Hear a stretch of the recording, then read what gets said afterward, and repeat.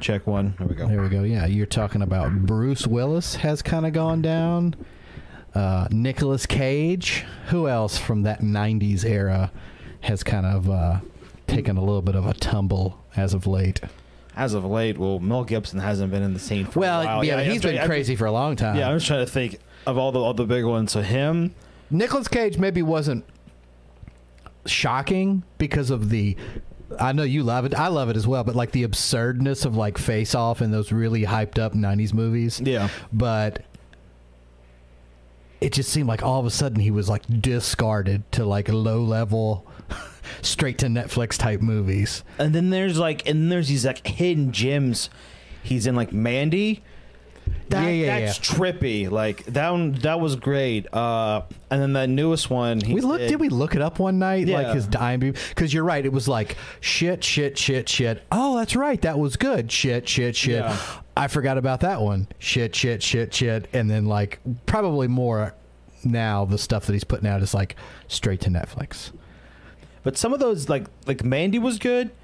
The Willy's Wonderland, that was good. I really enjoyed that. It's basically Five Nights at Freddy's, the movie we've been asking for that video game to be made. That someone was like, if they're not gonna do it, we're gonna do it. We're called Willy's Wonderland to the Freddy Fazbear's, and like the music's creepy, and it was great. And he has one line, and he just screams, and that's it. He just, you're done. That's the only words he says the entire movie. And then, like we were discussing literally before we went live on the air, Bruce Willis. Yeah. Now, I guess he's back with Die Hard batteries in a big way because that ad is... I see it all the time.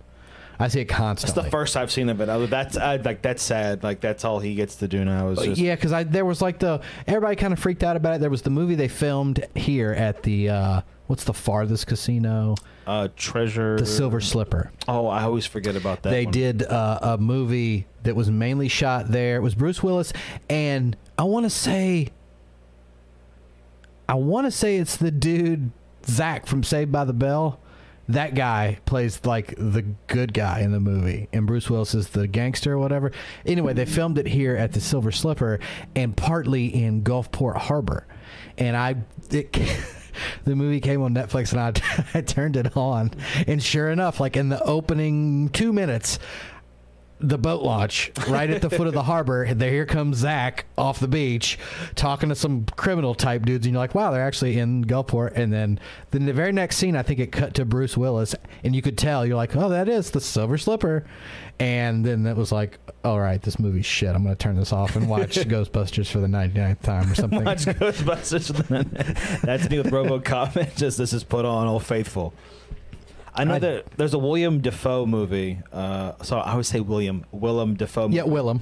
There's a Willem movie that they were filming at the Nugget last summer. Or Biloxi or Lake Charles? Biloxi. Okay. Because one of the guys, Jesse, who does like part of like the AV people, he's like, man, it was cool, but I hated it. I go, what do you mean, what'd you hate? And he's like, the producer doesn't understand that our system is old. He's like, it's not like digital. He's like, I have to go to a switchboard. Yeah, it's not like Vegas. Yeah, and I have to pull faders down. Yeah. For the speakers on the floor. He's like, so he's going, and they have to have just enough background music where it's okay, but if it's too much, they get the copyright. Yeah. So he has to go through, and they're filming and doing like test runs. He's like, I need you to turn it up. He's like, yeah. Goes through, and he's like, I have to pull cables and reroute because I have to have the casino floor for certain areas still has to be like it's the floor for guests. Yeah. He's like, so those, I'm pulling switches and knobs. He's like, and I have 1/4-inch cables. I'm like, it's a switchboard. You're literally running an old switchboard. That's what our stuff runs on. He's like, I got everything rerouted. It's like we were talking about. And then give me Oakcrest 529, please, operator. Yeah. I mean, I got to do all that and then go back. He's like, how does that sound? A little less. And he said he spent like an hour and a half just going back and forth to that board, pulling stuff down to where it's like it's now appropriate for them to have film for the movie. 30 minutes goes by. All right, we're done. He's like, you kidding me? Hour and a half to do like 30 minutes and they're done. Like just get that opening shot. Yeah, and that one shot's done. They're like, okay, moving on. Yeah. Actually, and I saw it in the news recently, Robert De Niro is in Mobile right now filming. So hopefully there's another good movie going to come out maybe in a year or so. That'll be Robert Redford, and I guess you have to look around to see where they filmed it in Mobile. We're in Wenzel's Oyster House right now, the original Oyster House. Wenzel's in downtown. We're off. What's that main strip in Mobile? It sucks. Dolphin. Yeah, Dolphin Street. Yeah, it used to be good. It used to have good gigs, lots of people, but then I don't know. Then I think the whole pandemic thing just put a nail in that coffin, and now they're just probably doing that, like offering big incentives to come film. It's like, do you not want to go to New Orleans? You don't want to get stabbed? Come over to Mobile. It looks exactly the same way, and it's safer. Yeah, I went there the other day to go eat lunch with a friend of mine, and the crazy bit was just like, I haven't been there in over a year and a half. I'm just driving through. I was like, oh my God, this looks just like New Orleans. And I'm like, but it's clean. Yeah. I'm like, this is nice. Cleaner. Yeah. Not perfectly safe or perfectly clean, but definitely cleaner and safer than New Orleans for sure. So we're brought to you today by the Mississippi Film Commission. If you want a big tax break, come on down here and film with us. Yeah. I can tell you who we're not sponsored by. We are not sponsored by AT&T, because that is exactly why we were not live last week, because AT&T, granted, in parentheses, in our area, maybe they're great where you live, but here they suck. They are terrible. I told Jarrett, I was like, yeah, I'm finally switching over to the good internet. I got to do the whole thing where you got to call AT&T. I called them, and of course they're like, oh, but I'm like, no. Oh, it's too late. Oh, it was 2 years ago when my speed started going down, and I'm still paying $80 a month. And so they set it up, and then the lady called me back a couple days later. This is all like, I shit you not, within a 5-minute period. She calls, just making sure, confirming that we're disconnecting on the first. I was like, yep. She's like, but can we offer you a $100 gift card and a better... I'm like, no, I want you to proceed. And I shit you not, Jarrett was here. I got off the phone with that lady, came back inside, and the internet was out. And remained out for 3 or 4 hours. It was a while. Yeah. And I just thought it was funny that they're just like, oh, please, no, we want to keep your business and blah, blah, blah. And then literally a minute later, like, nope, no podcast for you, no nothing. Ruined our Thursday. So that's why we did not see you guys last week, because AT&T sucks. Now we are uplifted by Sparklight with the Multi-Mega Gamer package, whatever I bought. It's dope. We checked our speeds earlier. We are hot rodding through the little neighborhood that I live in. No, there's no drop frames here tonight. No, you should see, not that you really probably ever really had a problem with it, but yeah, you should see nothing but smooth sailing tonight, especially on the upload side of things. Oh, yeah. And then we got Charlie. We got some people in the chat. We got Charlie says, evening, gents. We got Mike Malone, welcome back. Just here till my students show up. Just leave them locked out. That's right. I'll have them practice paradiddles for an hour. Yeah. We got my boy Frank, greetings from New Jersey. What's up, Frank? Dave Drake, good evening, guys. Look at the wizard in. Mike Malone said Willy's Wonderland was pretty weird. I loved it. I also love weird movies. Psycho Goreman's on my list next. You do like weird stuff. I do. I have a whole nother tangent about that. Some weird Japanese stuff I watched earlier this week as well. David Huckstep, what's up, gentlemen? What's up, David? Dave Drake goes, and Jesse would certainly know how old every system on that property is.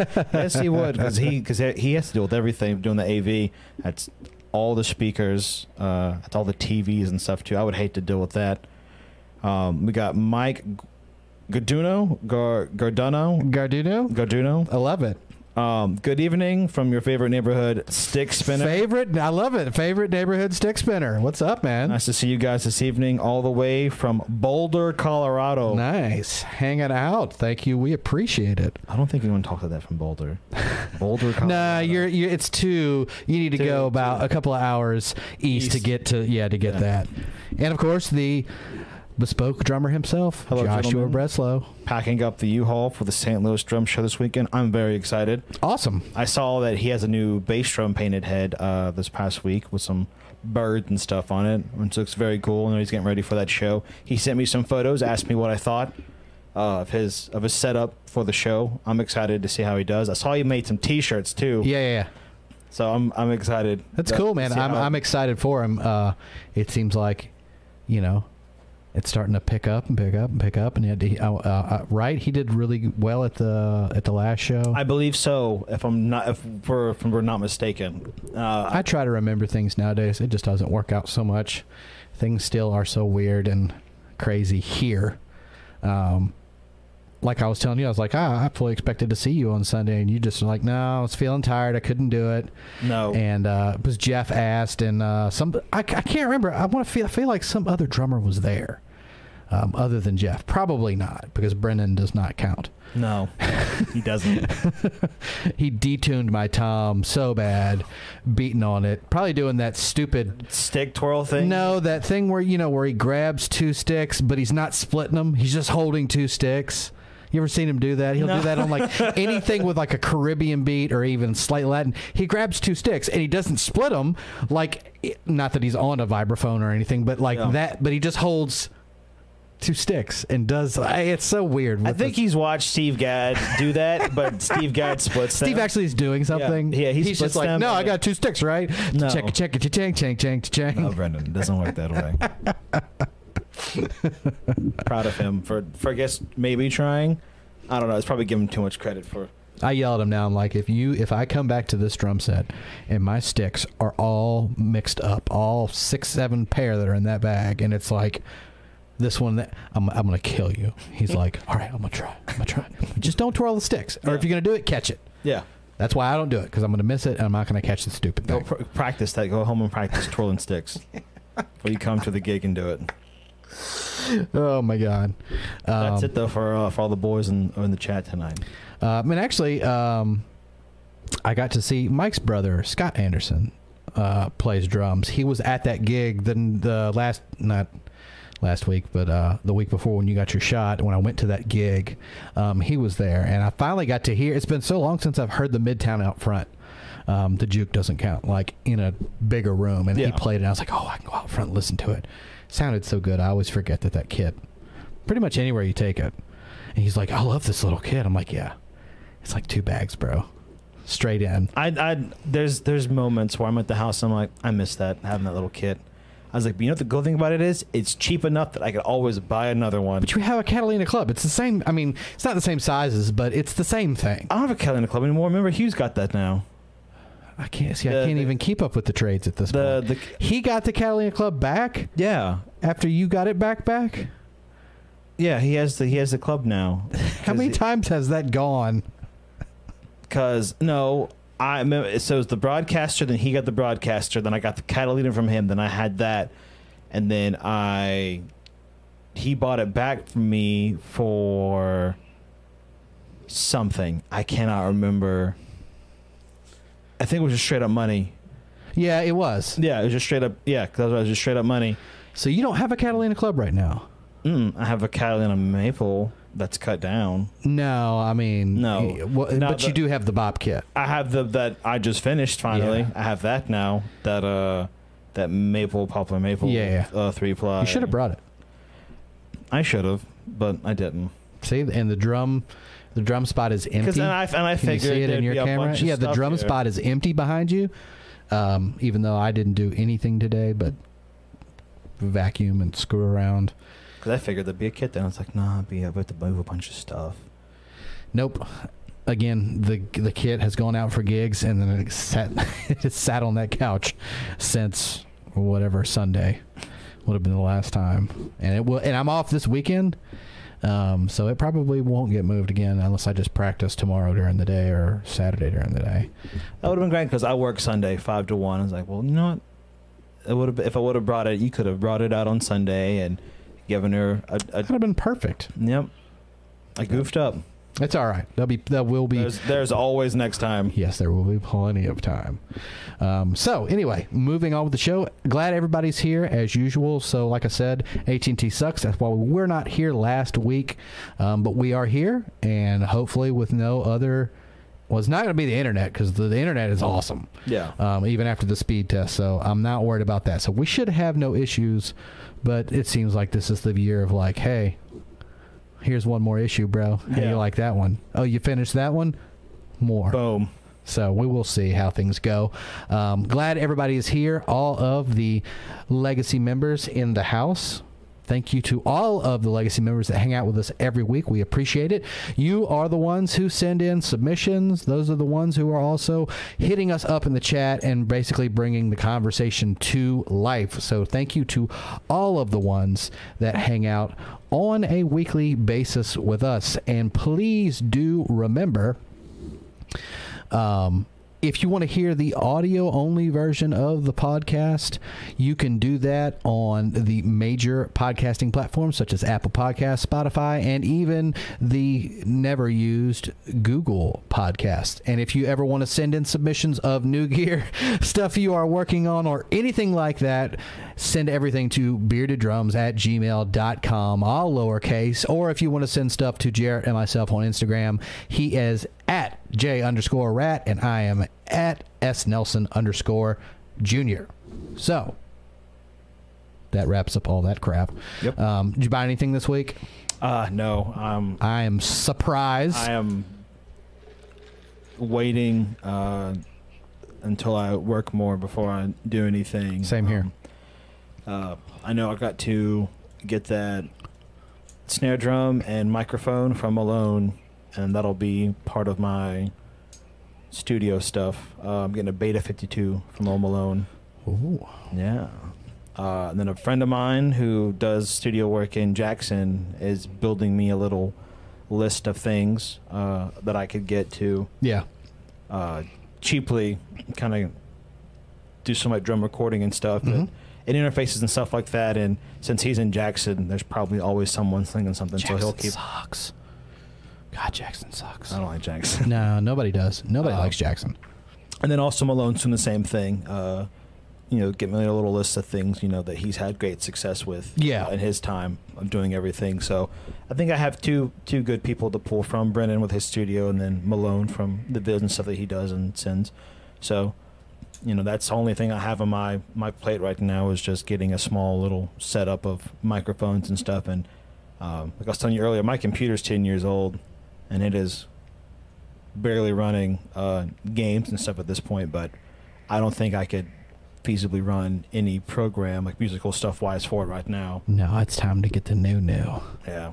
And I've been looking, I don't know, I'm getting a Mac regardless because of Logic and everything, but I don't know what would be, which one to do, if I should just get a mini and use my own peripherals and stuff that I like, or just get the Mac and everything's already there, get a keyboard and all the other jazz, or, will I ever require the portability and need a MacBook? That's the only thing, because our singer quit our band, and so we're kind of starting kind of fresh and new. Yeah. So I'll say this. I bought my laptop with that whole man, if I'm ever editing on the road, or I've never edited on the road once. This laptop hardly ever leaves my house. So if you end up getting, a computer, not a laptop, I don't think it's going to be an issue. Because let's be honest, when are you going to be editing on the road on the tour bus, man? It's not going to be an issue. So, and from what I watched on everything that just came out, it's all really dope. Yeah. Even the more affordable stuff, like you said, the minis. So it would depend on which way you want to go. I think you can get a lot done. Because the only thing is if I got a MacBook, that would be great. If I decided to do more sample based stuff with their band and stuff, I could use the Mac. Would be off to the left if I have a Roland SPDS or whatever. Because we've talked SPDS. Because we've talked about what do we want to do with since we're a trio again now, since Tom left. Would we want to do a more electronic kind of approach, run backing tracks and that kind of deal? Kind of how you guys do for the Whitney Houston tune sometimes. Oh, we don't do it anymore, but you're right. We used to. I had fun playing with tracks. If we decided to kind of go down that road, or if I wanted to have a more digital, drum sound on top of everything. Yeah. Because I've been super influenced. There's two bands that you guys would probably really enjoy. You could definitely check them out. One is Sungazer. It's got Sean Crowder, who plays drums, with Adam Neely, who plays bass and synth. And he's a phenomenal drum set player, and also just really good arranging. Neely, yeah. That's Adam. That's Sean Crowder, who plays with them, and the way he like triggers everything that Adam has set up and everything. It's just a really interesting sound. And then another really cool duo that does that whole like melding electronics with their acoustic kit is Zach Danziger. That sounds familiar for some reason. He plays Gretsch. Is that he plays Gretsch and Zildjian. Okay. And he's a very big jazz guy, but he has a group called Wednesday Night Titans. And they have some really cool, like the way that whole band is set up. They use quotes from like old wrestling movies. Mm-hmm. I mean, old wrestling shows. But he has 2 hi-hats. One hi-hat has like a contact mic that triggers. Yeah. Like a melodic voice line. His bass drum triggers chord changes. So whatever he wants to play, every time he hits the bass drum, it'll change the chords going into the. And all this runs on top of. He also triggers the visuals for the band. So anytime he plays a sample, yeah, good lord, of like, say he's got like, you know, what's his name, Dusty Neal, whatever is doing like Hard Times for one of their tracks. Every time he hits it, that triggers the video clip of him saying Hard Times. Yeah. And it's super cool. Layered. It's multi-layered. Super layered. So if you guys want to check out, it's a really cool production of like 2 dudes playing some really cool, interesting music. Wednesday Night Titans and Sungazer, right? And Sungazer. Sungazer and Wednesday Night Titans. And if you guys are in the Philly area, Wednesday Night Titans on tour up around the Philadelphia area. Nice. So if you're in the Northeast, go check them out and go support Zach. Really great, phenomenal player. And some of their stuff's kind of silly just because of the nature of wrestling. Yeah. Motif, like of course. Derek Fountain has jumped in here. What is up, my friend? Hey, Derek. Mike Malone said, "Oh, go ahead. Oh, no, you go. No. You're the reader of comments." Says, let's see. Can't wait to chat gear with you. Excited to live vicariously through your studio build out.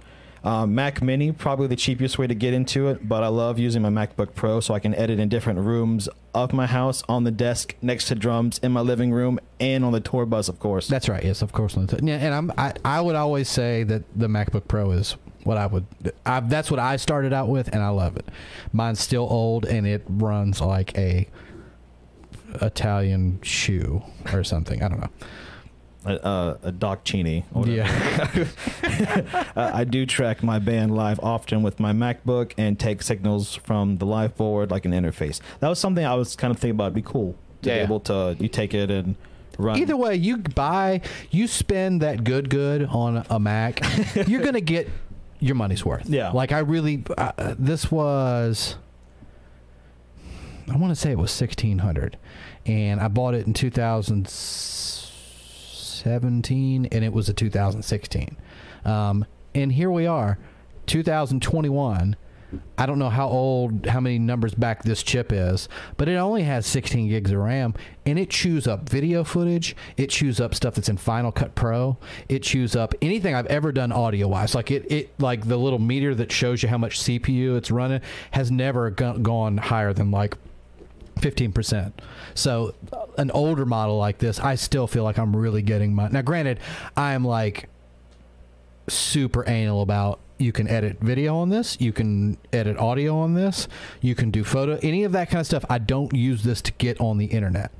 Like, and I don't web surf with this. There's no crap on this computer. And I've only ever installed like literally Final Cut Pro, whatever the Studio Live or Studio One, and then like all these links to basically the YouTube stuff. Yeah. So you really do get your money's worth out of a Mac.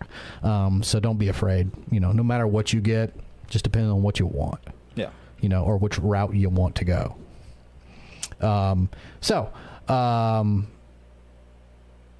That's your week. I didn't do crap this week.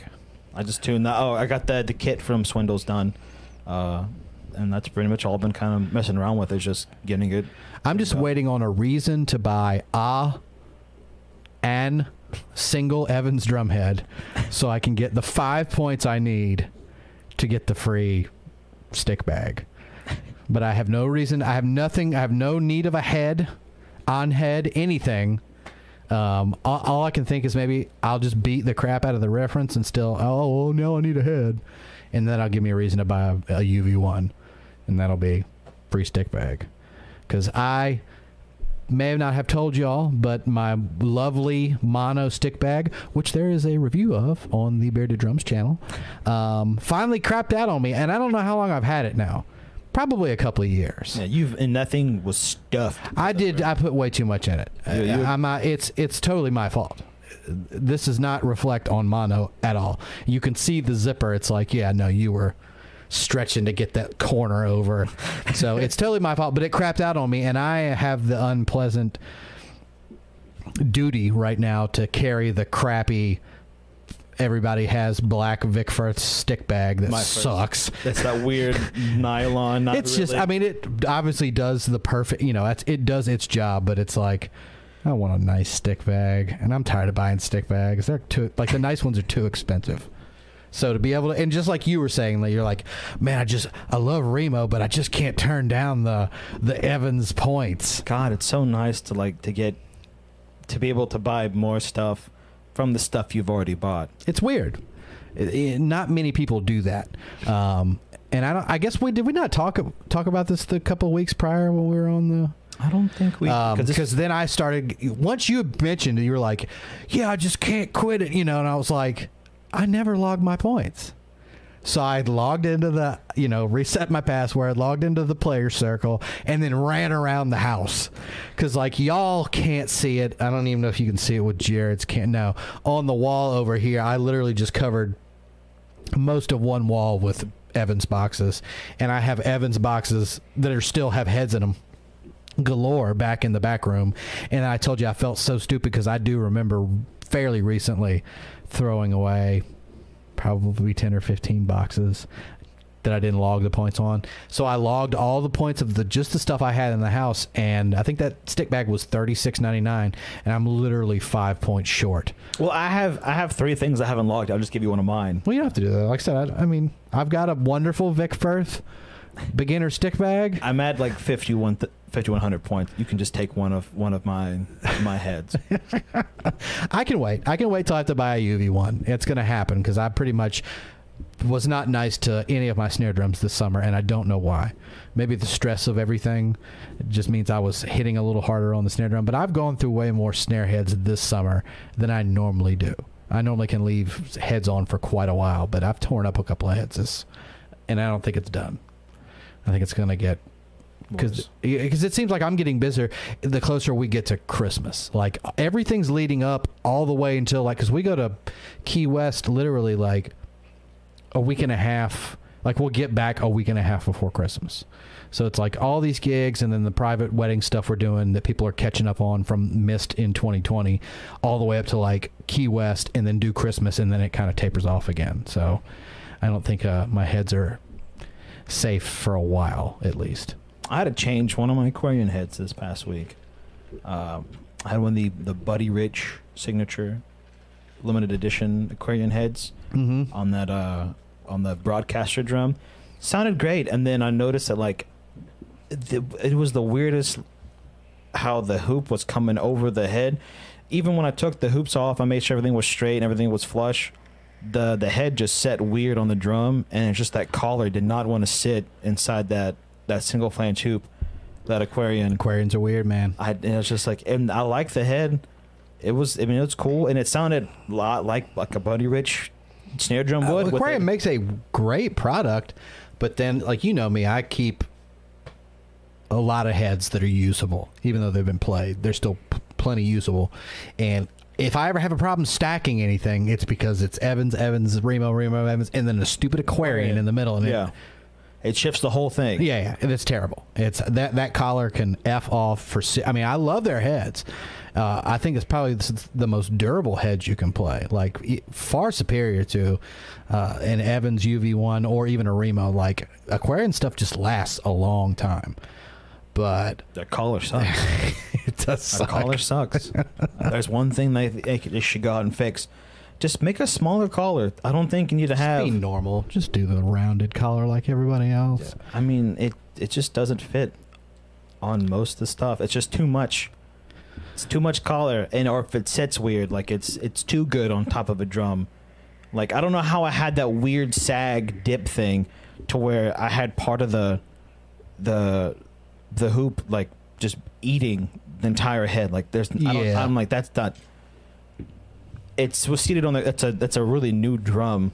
The head was on there seated correctly. Those hoops are solid. And it's like, and I tuned everything even. I mean, I didn't pull out the ruler like some people do, but not enough to. Yeah, there's no way for me banging on it right there long enough for that to detune and to have that entire hoop now like over the collar. Like that's not. Yeah. And I pulled, and then even double checked that I grabbed a brand new or a newish Remo coated Ambassador, set inside just fine. Sometimes you just get a bad one. They're not all going to be perfect. Yeah. I mean, I'm sure there's probably 99.9% are perfect, but I just had that bad. Remember that one that wouldn't sit right on the floor, Tom? Yeah. And it was just like, dude, this is a 360. How can a 360 be off? Yeah. It was off. Or I did something horrible to it in a previous usage and then put it maybe back on the drum. It might have been me, but I was like, this is not normal, because I put the heads on afterwards and they sat fine. Those Remos are doing fine. Yeah. As soon as I get done with those, though, I can actually try out the UV2s, and we'll see. Because I think I'm a G2 clear guy. They're nice and loud, and they boing everywhere, and it works. Yeah. For all these outside, because that's apparently what I do now. Is I play outside, no more inside. You don't get to. You've lost. You don't get to not sweat. You have to play all the beach places, which I'm not complaining. Yeah. At all. Let's see. Frank said I just scored a few pairs of sticks and T-shirts from Players Points. Great program and great people to deal with. Mark Whitman. Hi, dudes. Glad to see you on the tuber. What's up, Mark? Charlie Smith. Just writing a blog on this now. Actually, I can't even talk. Stick bags. That is. I think you need to check out the Sabian Quick Stick Bag, packed with pockets and still going strong after 4 years abuse. The Quick Stick. Yes, I think that's it's kind of like the quiver style in a way, like that. Oh, we're gonna find out right now. And then Frank said the packaging was damaged and one pair of sticks fell out en route, so they sent me an extra pair and a Pro Mark and Evans T-shirts. Ooh. Nice. Oh, okay, I've seen this. Kind of leathery. I think I might be thinking of the right one. Hold on, if the picture will. Oh, that's kind of like leathery looking, but still black. That's not a bad price. I was thinking of the one that has like that kickstand. That's the stick flip. Yeah, it doesn't. I think Erskine was behind that. I think. Well, that was when I think that must be Erskine literally owns that idea, because that was a Yamaha product. I have it in the room back there, and then when he left, I guess it's not really left, because Yamaha and Sabian have nothing to do with each other. Yeah. Somehow, all of a sudden, like you said, Sabian had that kickstand held itself up stick bag. So I don't know, maybe Erskine owns the idea of the little I'm gonna prop you up thingy. Maybe, who knows? Yeah, I don't know if I remember what I saw that I liked or I did not like at the Sabian website, but I ended up liking the Pro Mark. Like I said, I'm tired of paying $100-ish for a stick bag. Yeah. And it truly not lasting. Was it you that showed me the picture of the guy that had the tackle instrument compact stick bag that was weathered? Yeah. That looked like they last a long time. Like I'm almost really tempted to pick up a tackle instrument, because I mean, it makes sense if you think about it. There's no zippers to break, because it's all like belt latched. Yeah. And it's waxed canvas. That's just the strongest thing ever. Yeah, you can't tear that stuff up. No. I've got a bank bag that's that kind of same material, and you can't do anything to it. It just doesn't. You can't scuff into it. You can cut it if you like dig directly into it, but that's not going to be. I think I might end up going that route, just because I don't know if I want to buy any more stick bags. That'd be a good end all. I mean, they have multiple. There's like a prototype model out there too, so there's different ones that they're kind of making right now. There's that weird compact one, and then there's the full size or the regular one. Yeah, and then there's the roll. I don't know if I want to do the roll I would be afraid. As many sticks as you take, the roll would be the one that I've got less. I have thinned out the herd. I like trying out different sticks, and even though they might not be perfect, they end up staying, hanging around at least until I tear the tips up. Yeah. What is this? And then Michael Garduno says, if you buy one stick bag that will last the rest of your life, you can't beat Tough Traveler. I'm not quite sure what that is. I'll have to look that up. Well, I'm going to have to write that down. What's that country song? So, baby, right there. Oh, God. Take a little note. Nothing that'll love you and I don't want you to go. All right.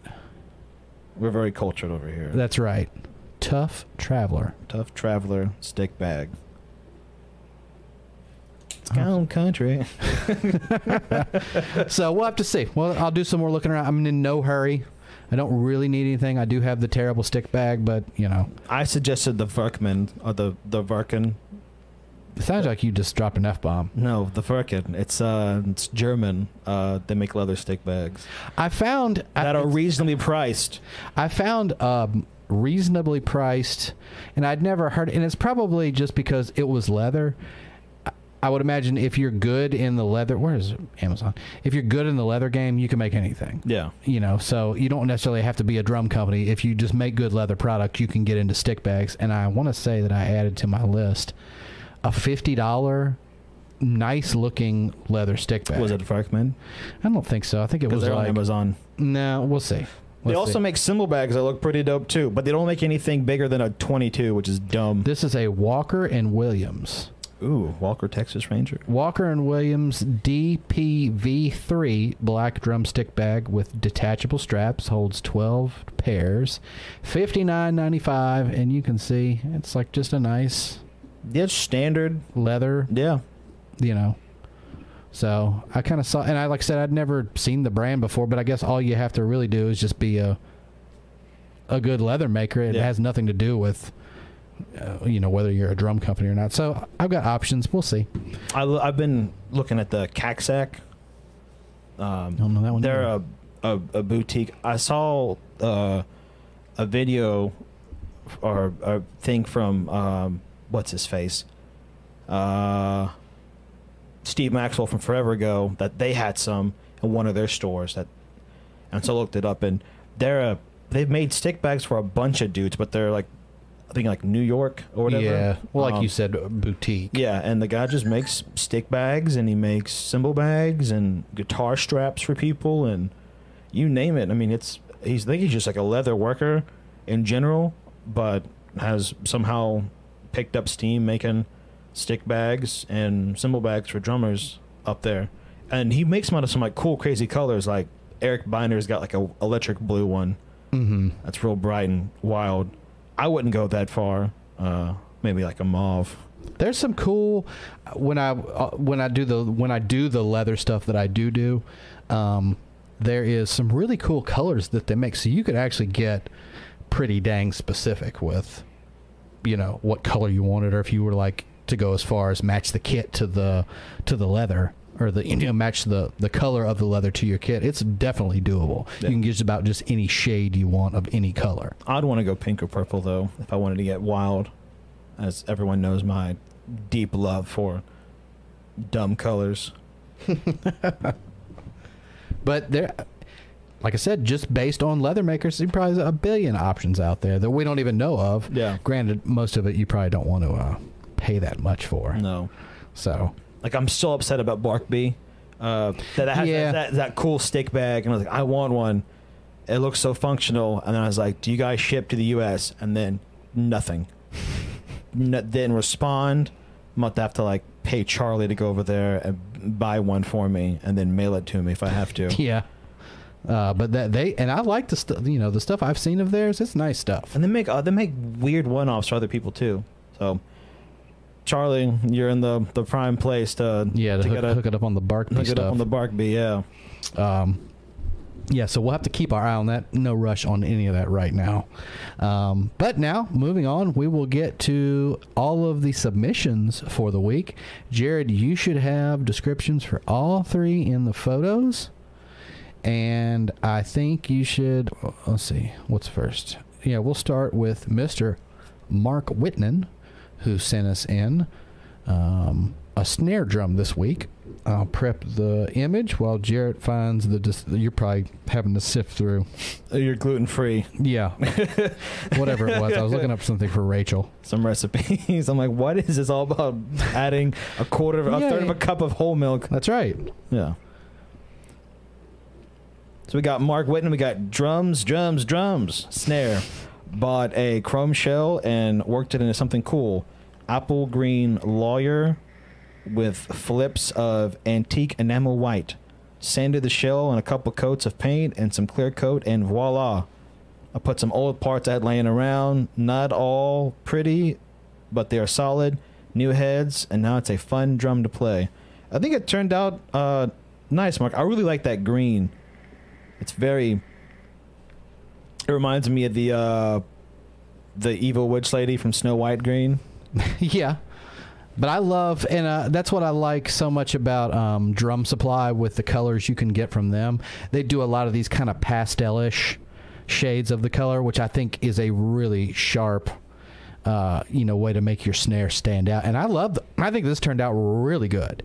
I like the white that he had kind of danced across it. It's not too much because you can still see, because it's a really pretty color of green, so you can still see the green, dominant in the I want to say the shot like I'm filming it, but you know what I mean. Yeah, and you must have gotten this undrilled to do the offset, or unless I'm a fool, I don't know. You're a fool. I'm sure he will let us know in the chat, but you're right, because obviously getting it to be like, I'm sure they don't come like that. Not the lesser expensive, just chrome shells. Depending on what brand it was, but I would think it would come with, typical bridge lugs or something like that. But I think it came out really sharp, as usual. Mark doesn't put out anything that doesn't look good, and like I said, I love the green, and you put just enough of the white on there to do the accenting, but not like take away from the prettiness of that green color. Because sometimes those splatter paint jobs are just too much. It's too much. Yeah. Like when you get a little too Eddie Van Halen looking. Yeah. That's all those SJCs are like that. It's just blah blah blah. But I liked you kept it light. It came out really nice. I hope it sounds as good as it looks. But that's something I've always been curious about, is when they take metal drums and put paint on them, how much does the sound, does it choke out? Because normally those shells are already pretty thin enough as it is. Yeah, I don't know. I am maybe a little bit, but I don't think anything that's like detrimental. Yeah. But either way, a nice looking snare. Really good project. Like I said, I hope it sounds as good as it looks. Thank you, Mark, for sending that in. And then the next one will be from Mr. Soup45. I hope we're not too late, because he actually did send this in the previous week when AT&T took a crap on us and we couldn't go live. But we do have a submission from Soup45. If you're here, Soup, let us know if you sold it. If you're not here, we're still going to get it out there for you and see what we can do. We got this from him. It says, "Hey, Jared and Steven, how you guys doing? I got a bunch of stuff for sale. For starters, a Gretsch Brooklyn, a brand new 5.5 snare, 10 and 12 toms, a 14 floor, and an 18-inch kick drum in the Mardi Gras finish. Bass drum mountain toms with diamond brackets on the shells. They came from Maxwell's Drum Shop, like new, for $700. Takes them. Give me a call, and I can tell you what else I have. David Supernet. And he gives his number at 812. Oh, that's David Supernet. Yeah. Oh, okay. Soup45. Now it makes sense. Yeah. That is my bad. I did not realize that was you, David. I just looked at the email, handle. Okay, that's David's drum set. Who's the fool now? I know. I'm the bigger fool. Then he leaves his number at 815-370-3136 anytime. Thank you. P.S. My eyes are bad. Sorry for spelling. That's okay. I'm dumb for not realizing that was you, David. I apologize. So, yeah, longtime viewer of the show and legacy member David Supernet has a Brooklyn up for sale in one of my favorite Gretsch finishes. That looks really good. And that's the finish my kit will be in whenever it comes in. Do you even have a rough date on that? No, I need to call Steve. How long has it been since you ordered it? Like 9 or 10 weeks. Okay, so we're at the halfway point. Yeah. Of the 20-week estimate. Yeah. Okay. Well, that's not terrible. Anyway, back to David's. So one of my favorite, if not my favorite, Gretsch finish, and he's got at least for me the good sizes and a snare to go along with it. What was he saying? 1,700. Yeah. So if anybody out there live right now is interested, Mike Malone, or anybody that sees this on the replay, David Supertinent has a beautiful Gretsch up for sale in the Mardi Gras finish, and if we can get you in touch with him if anybody is interested. Thank you, David, so much for sending that in. Like I said, if you've got new gear, old gear you're fixing up, gear you want to sell, send it to the email. We'll put that stuff up for you. Because if I wasn't out of work, I would have gotten it. Because those are some sizes I would have loved to have. Because you get into the Elvin Jones world of 10, 12, 14, 18 with a kick, Mm-hmm. And it's also that finish. And it would match if I wanted to be cheeky. Yeah. I could just put that bass drum and play the USA Customs out around it. It'd still match. But you wouldn't know, at least with the badges. Sharp looking stuff. Thank you, David, for saying that. And maybe we can get it sold for you if you haven't got it sold already. I wonder what he's getting to have to sell such a beautiful Gretsch. That's the question. David's not here, right? Looking back in the chat. I don't believe he is here. He is? I'm here, brother. How you guys doing? Been away for a while, but I'm back home. So, yes, David, I hope you just did see that we showed your drum kit that was for sale. We missed it last week because we didn't have any internet. So hopefully, if you haven't already sold it, we can maybe get a lead on somebody that's here live now, or I got a ton of stuff. Give me a call, guys. He is wheeling. He is dealing. It is a fire sale, so we can get with David. If you got any more stuff for next week, send me some pictures of stuff you're getting rid of, and we'll see if we can't entice somebody with some of your beautiful gear. Yeah, and if need to, just email just as a list. You don't have to have pictures. Yeah, if you don't have pictures of everything, just send a list in, and we'll start up a little swap meet up and like a live drum. Because we'll probably know a guy down here who might be interested in some of this stuff you have. You never know. And then it fades to 2 years later, and this has become like a live drum auction on YouTube. What's those things, the telethons where a telethon of drum gear getting slung around. So again, thank you, David, for sending that in. And last but always not least is Mr. Joshua Breslow with Jared. Got the description up. We got Joshua Breslow says, this week I'm sharing the record bass drum. It's my signature 10x22 kick. I purchased this kick drum at a Music Around for $30 last summer. The record idea has been on hold for the past year or two while I was doing different things. I used a heat gun to form the contour of the drum and to release the tension within the record. I used a Dremel tool with a cutting wheel to cut the records down to size. My original plan was to use some of my favorite albums, but when it came down to cutting my Pink Floyd Dark Side of the Moon, I just couldn't bring myself to do it. So I went to a flea market and bought 10 records for $3 and just used those. There's a matching snare drum in the works. Stay well, Josh. And as usual, Josh does not fail to surprise. Because the first thing I thought when I saw these pictures, let me get back to these, is how would you get, like he was talking about, having to get a heat gun out and kind of relieve some of the tension, because not only would you have to, like if you look really close, like they're laying completely flat on the drum, in the curve. So props on that, and then to be able to get the head over, because the collar of the head has to come over the top of that piece of vinyl, and it still works. Yeah. So another very cool submission from Josh. Let me get back to the other. That's all of them. Another cool looking one, and still managed to make it, because like I said, adding that, what do you figure that is, 8-10 millimeters worth of vinyl tacked on top of the shell. Yeah. So you've got to get within that clearance of that head, and it still, at least from every shot I can see, looks like it works. Oh yeah. And then, because I don't know how far back he might even come for the heads to also tension as well. You know, True.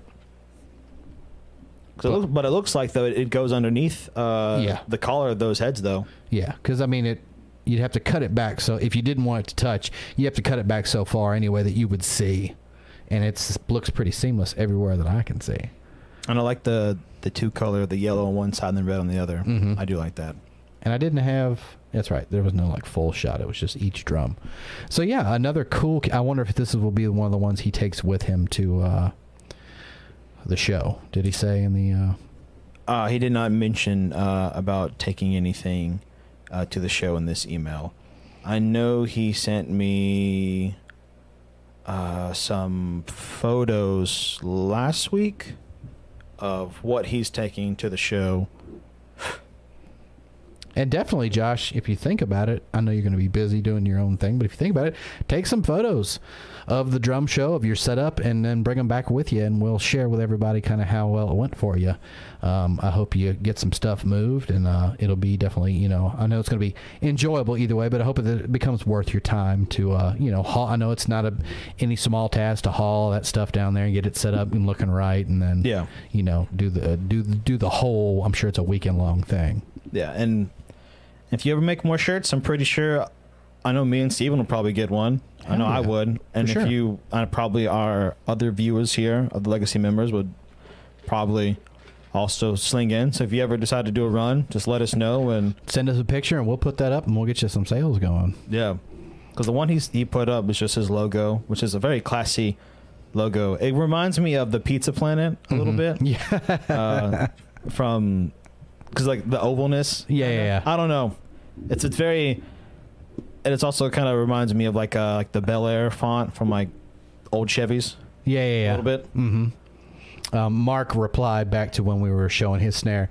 The seller of the snare shell advertised it as a Sonar style. So maybe that is what's accounting for the offset. Because I know that Sonar, that's always been their thing since the dawn of time when they started making drums. Been doing that for a while, and the only one to ever do offset besides them and the early if I can think of was that weird jazz combo that Ludwig did, the piccolo. Because that one has to be offset though for how thin that shell is. Yeah, but I don't think Gretsch ever did anything offset. Slingerland did the offset for, that's right, for the what was it, the Bombers. Yeah. Well, I can't remember what their wooden lug, what that series was for. I can only remember what Slingerland had the Defender, I think. I can only remember what the Ludwig was. What was Ludwig then? The Victory series. Victory. There's read Mark's response on the license plate. Oh, here we go. Let's see, Mark. So I speak for Josh. But he can't speak for Josh. I can't speak for Josh, but when I did my license plate snare, I measured my distance when the heads were snug down and then cut the plates half an inch short on each side to ensure a tight snare. Yeah. Okay. Very cool. Yeah, that's and I've never done any. And actually, if you want to watch a good video on this kind of type of thing, Mike Malone just did a video on how to rewrap a drum, and I want to say he used Jammin' Sam's. He did Jammin' Sam. So we're kind of talking about rewrapping and all that kind of stuff. Just as a heads up, Mike Malone Drums on YouTube. Go check that out. And he's got a new video where he rewrapped, and as usual, he always does a really good job with his videos. Obviously, his student showed up because he is gone. Frank told us Gretsch had a Catalina kit with offset lugs. Oh. I think that one might have been that weird Black Widow rocker kit, I think. The tribal one. Now that you mention it, because the Catalinas always had those weird special lines they did. Yeah, all the tons of special editions. Yeah. And then Charlie said also tricks on Luxus were offset too back in the early 60s. And then Mark said maybe that's what Josh did with his record bass drum. Is the half-inch cutback. Is Josh even here? I don't see him. No, it doesn't look like Josh is here. What does he say? I think Mark Whitten owned one.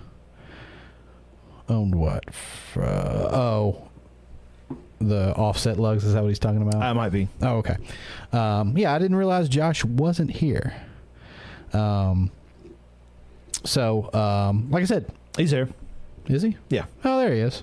What am I doing? I'm new to looking at chat. I'm not like you. I'm not good at this, and my eyes are terrible.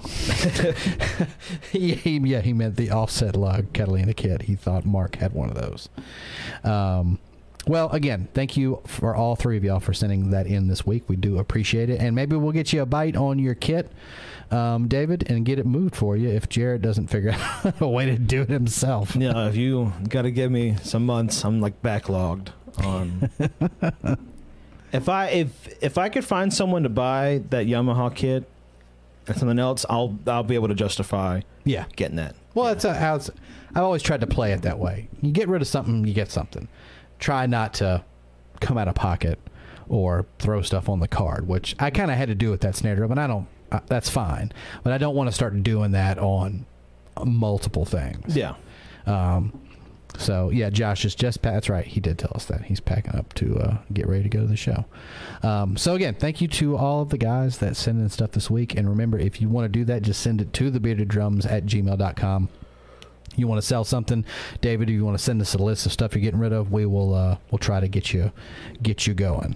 I think that is it for that's all of the imagery I have to show this week. Yep, got Soup, got Josh, got Mark, did all that. All right, sweet. Let me get my chat back. All right, what are we talking about this week? I don't know if you had anything specific you wanted to. I've been a lazy piece of crap this week. I haven't even watched. I don't even know if I watched any drum stuff this week. Like I was telling you, I saw that Steve Maxwell had a cool little 15-minute video thing with I can't remember the guy's name, but he is like the expert on all things Billy Gladstone. Yeah. Oh, that's right. Yeah. He has one of those Billy Gladstone kits, and that was really cool to. How much you think that's going to go for? Oh my gosh, because he's brokering the deal, so I would imagine that's probably. Is it like a buy it thing, or is it like going to go up on auction? See, that's the I don't, because that's the thing, he's brokering it, so I don't know if maybe brokering makes it sound like it's going to go on auction. I know he does that private auction for certain things, and you have to be part of that circle to be able to like go. It's crazy. Yeah, it's like a secret. And explain, just in case anybody out there doesn't know about what a Gladstone or a drum with a Gladstone system on it is. So Billy Gladstone, he made 61 accounted for, as of I learned from the video, 61 accounted snare drums for people, and so he was very innovative when it came to certain technologies that we use now on drums. So something he did was make the three-way tuning system, was that he had lugs that you could tune the top, the bottom, and both heads at the exact same time from the top point of a snare drum. Because his thing was, whenever he was in the orchestra,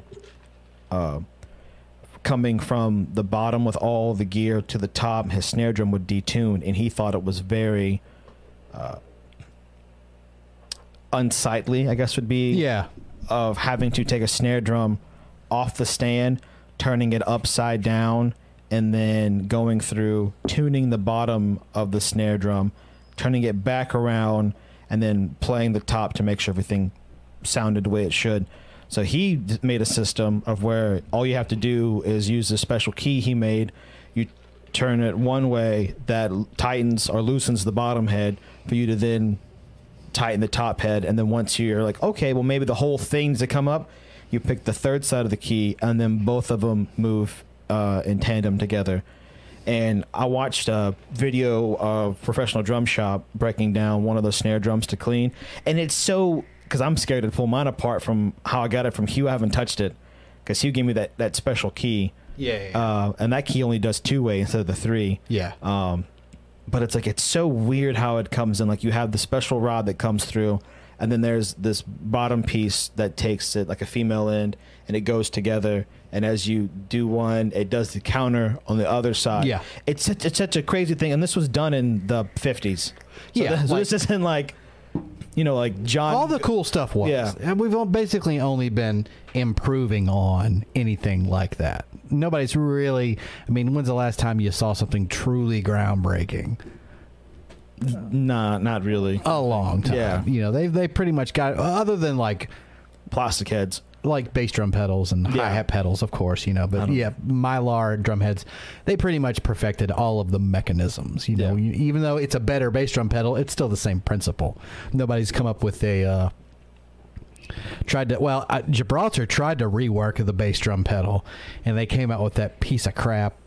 It was like 10 years ago. It was, it sat on a single bearing right under the pedal.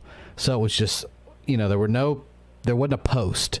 It just kind of floated, and a wheel that was under it just kind of moved with the pedal. But it was uncomfortable. It felt weird. It didn't seem like it was stable. So even when they tried to reinvent the bass drum pedal, it just didn't work out. You stick with the 2-post with a bar and some bearings. That's pretty much, I think, the height of the bass drum pedal technology. But yeah, Steve's brokering this deal between I can't remember the guy's name. The guy who owns the kit, who put it in a custom. Him and his wife spent this custom flight box from Italy to bring to the U.S. I could only imagine, like, being on that entire plane ride. Like, please don't mess this up. Yeah, because like. Gladstone in its originality goes for, on the low end, $15,000 to have one of his kits he made, and it's in really good condition. Like, it's not pitted on the chrome is really good shape, the wrap's in really good shape on the drums. He has all the bits and bobs. Nothing's been changed. And then he's got another snare drum that he believes is one of the prototypes that Billy made, because it's a 2-way, not a 3-way, but it has a 3-way key on it, but he's got professionally redone and everything with the matching stand. Yeah, and it's that's that weird, like it's like a pillar, and then it goes to a Wahlberg and Auger. We've been saying it wrong. Not Aug, it's Auger. Wahlberg and Auger snare basket that it connects into, and that's a whole nother. And that drum itself is like, Steve's like, I'm just gonna play just a little. Yeah, and he's done. Like, he just maybe plays like 2 bars and 4/4, and he's done.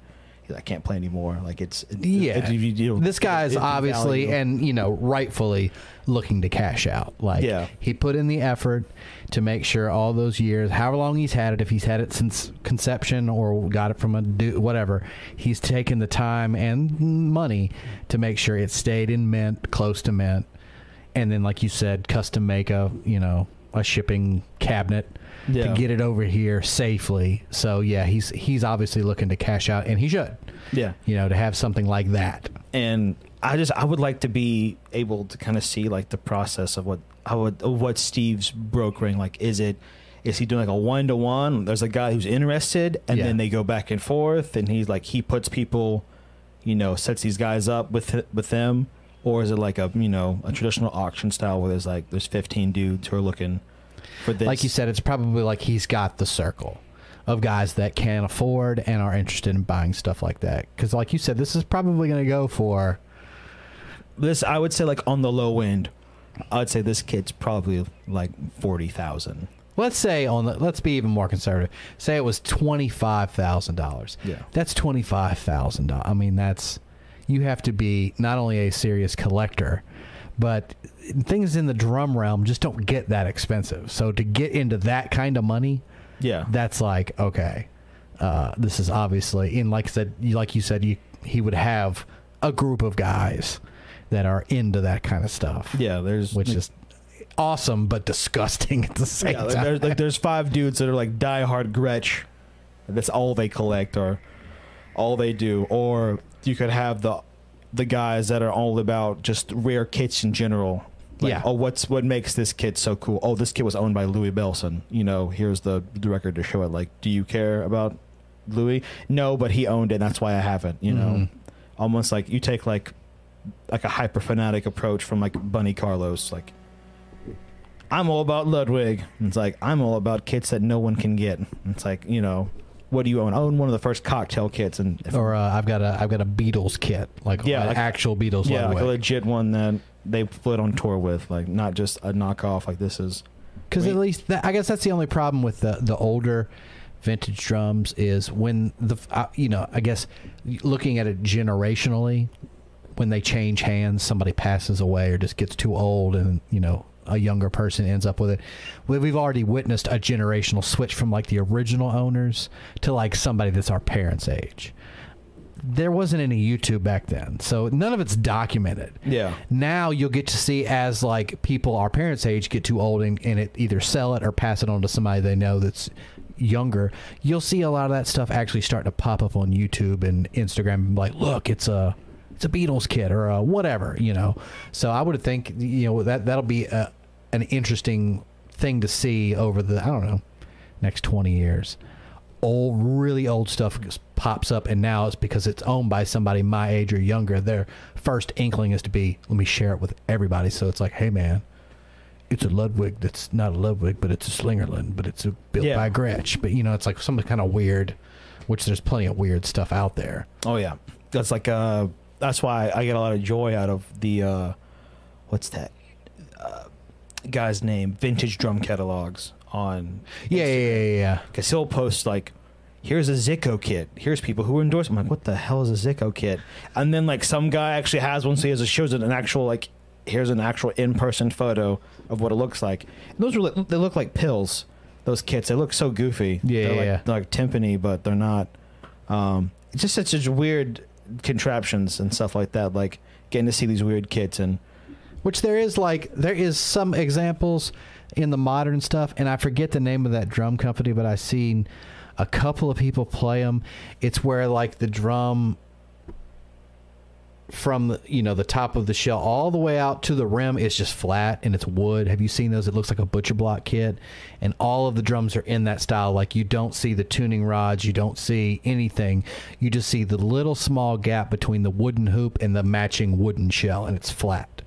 I'll have to look it up and get some pictures for next week. It's one of the most interesting kits I've ever seen because it really just looks like tubes of wood with the heads on top. You don't see any of the mechanism.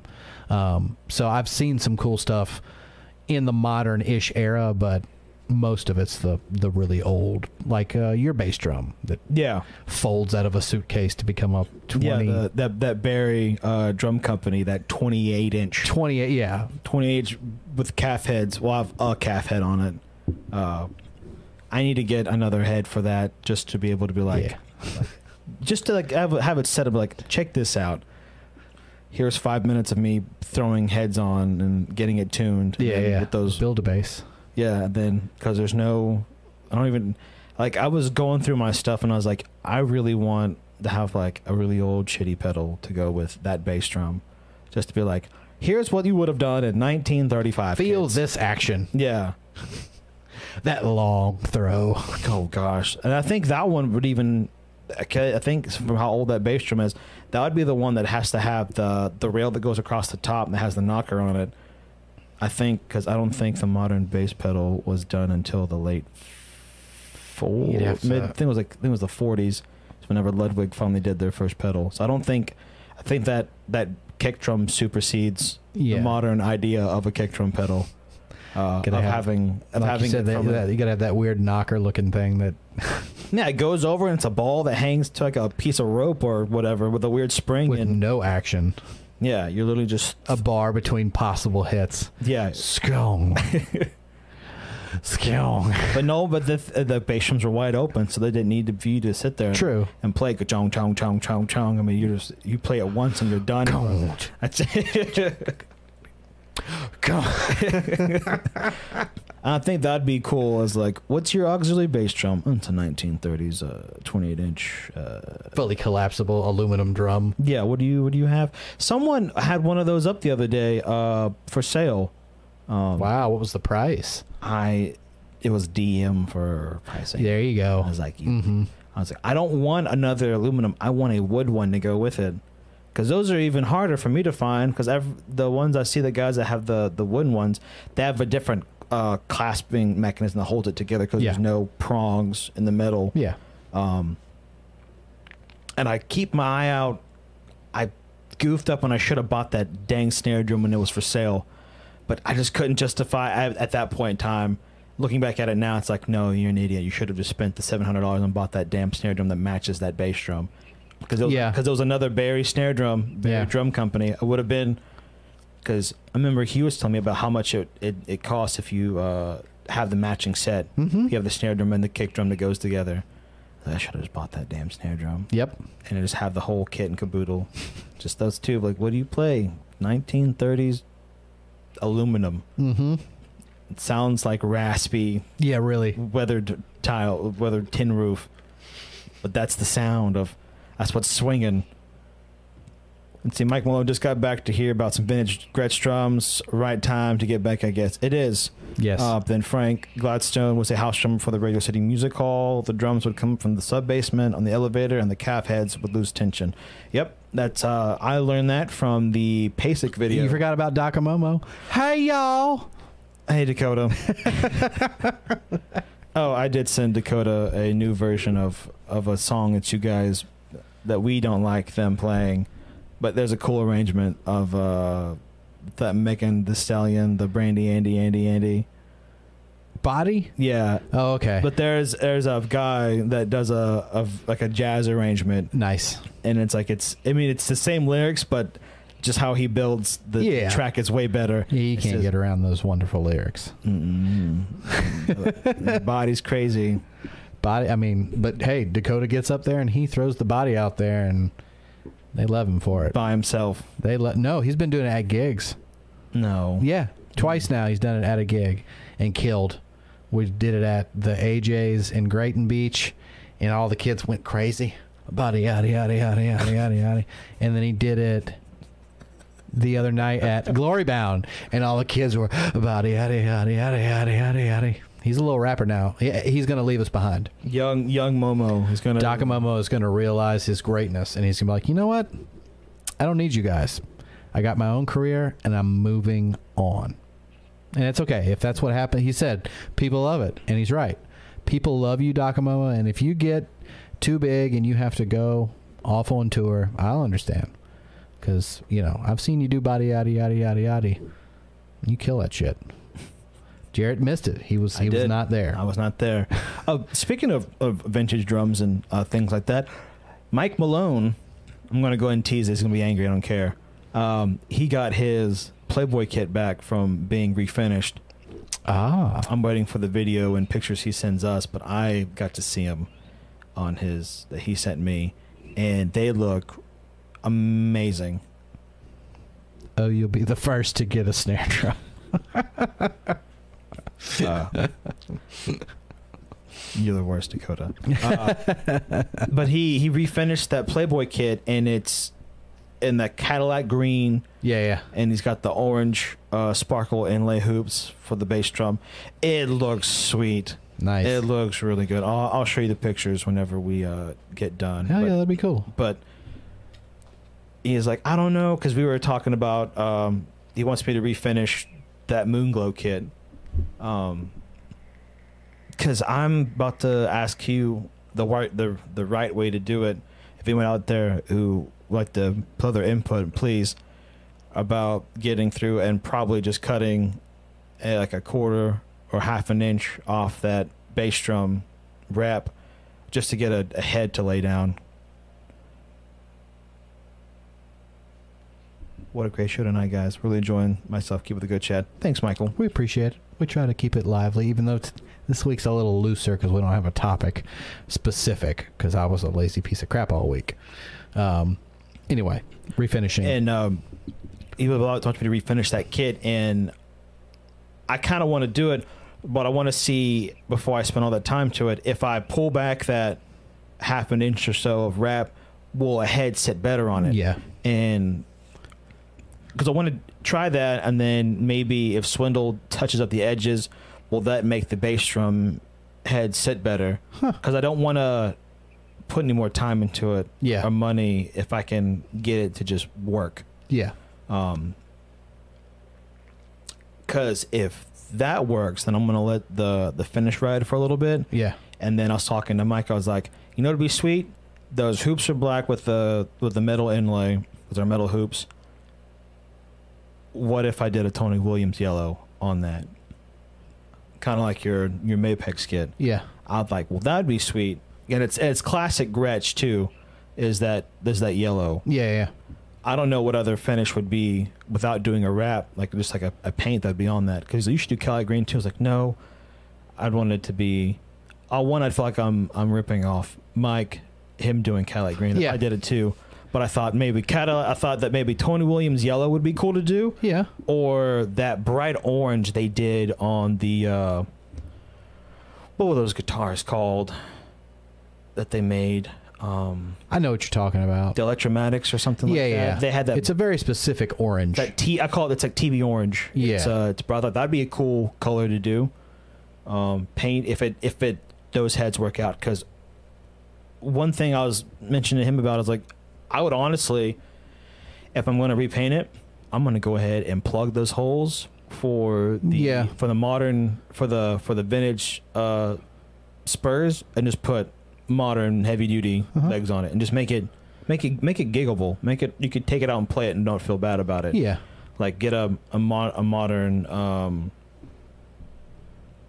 tom mount and stuff on it.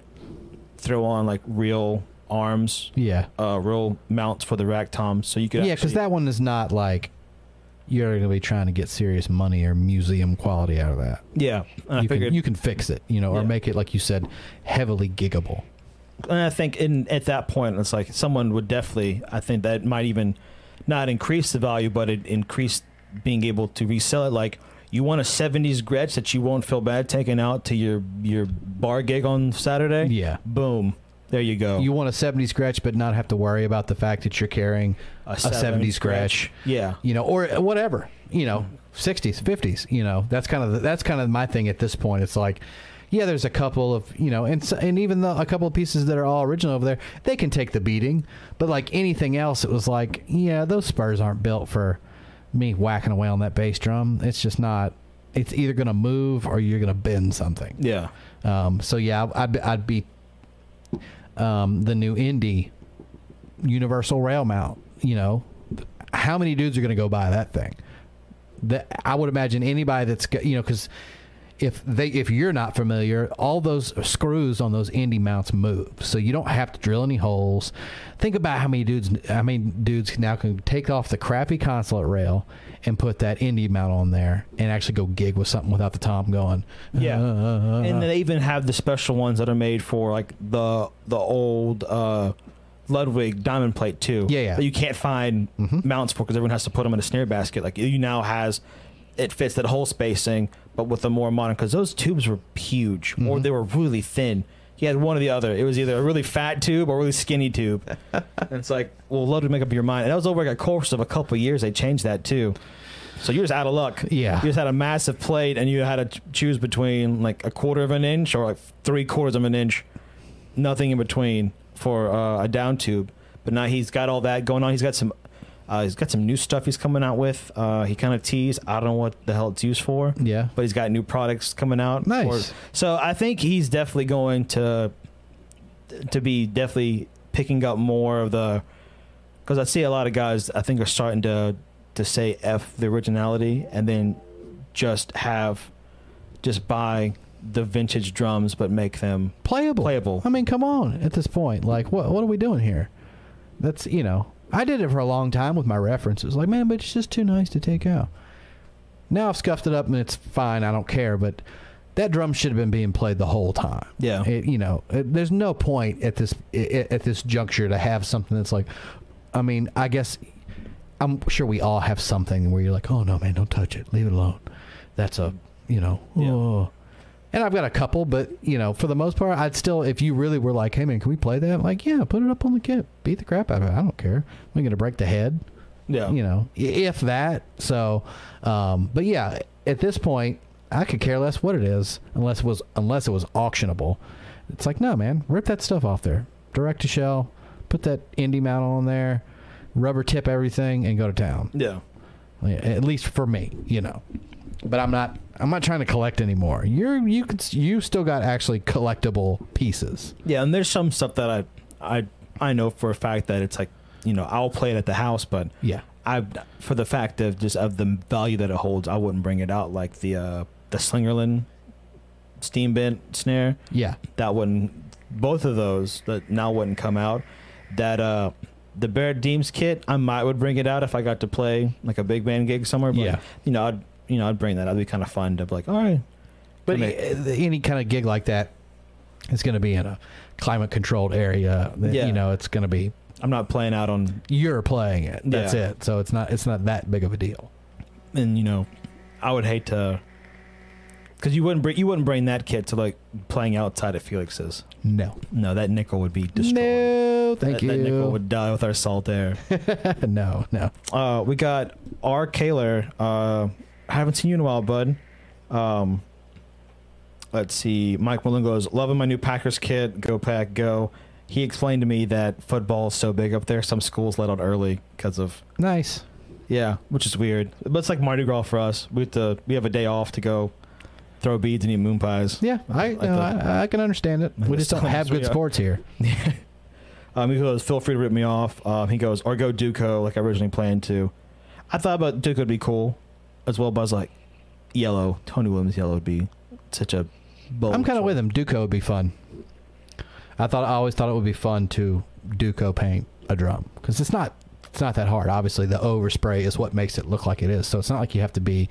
I mean, you obviously have to be kind of exacting, but as long as you're, generally even. Yeah. It would depend on what you do. Do you do the one sprayed strip in the middle over the color, or do you do the color and then the two outer strips where you spray?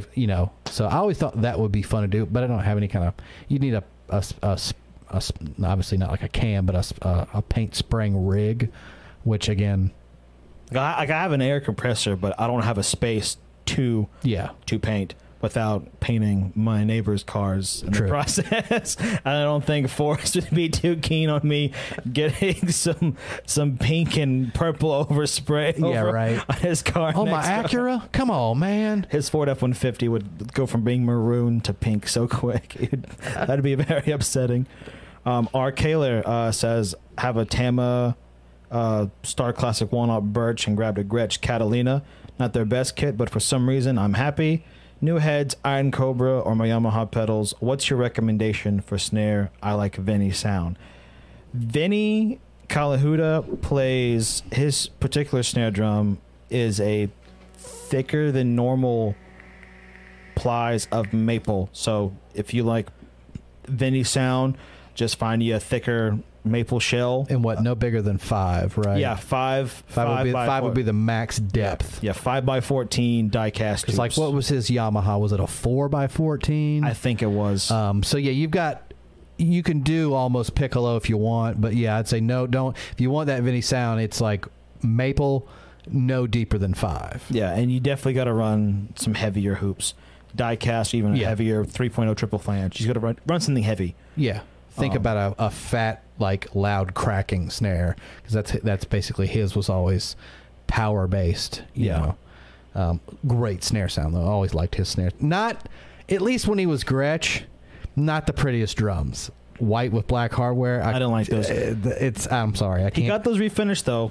Yeah. And that cool blue, but still, him and Phil Collins. I was all like, really, guys? No imagination. White.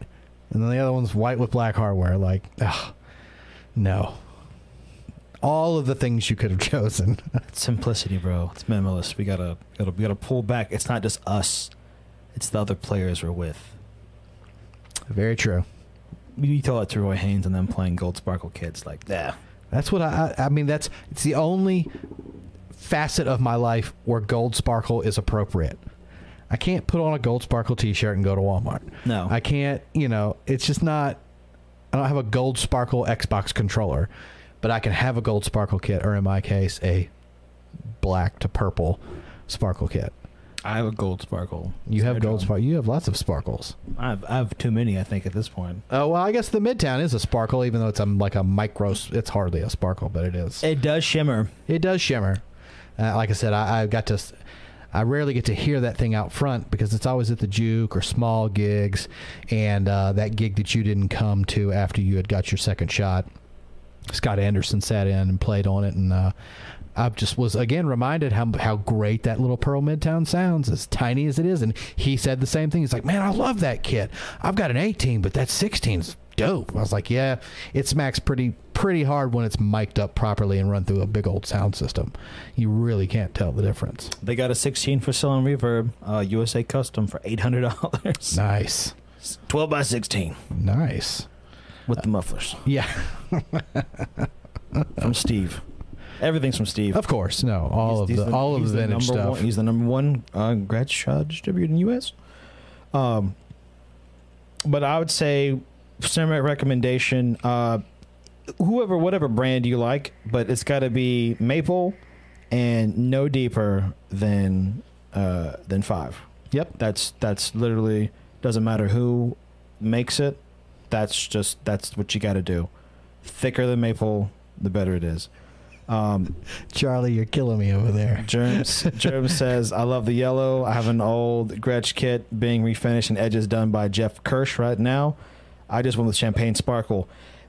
Hold on to that, because I know Danmar, I know Gretsch isn't making Champagne Sparkle kits anymore because it's too expensive for the finish. So Champagne will be discontinued from Gretsch. Ooh. So if you have I know that Steve has 2 kits left in stock that are Champagne Sparkle, and they're one's in the Heritage build, 12, 14, 20, or 12. No, that one, the Heritage build is a 12, 14, 18. And he has a regular standard build out in 12, 14, 20. I had a Catalina Club. I don't know if it was a special edition. It might have just been a color that year, but they put out a Champagne Sparkle, and that was one of the 2 favorite colors I had when I had all those different colors of the Catalina Clubs. Super sharp, like the classiest kit ever.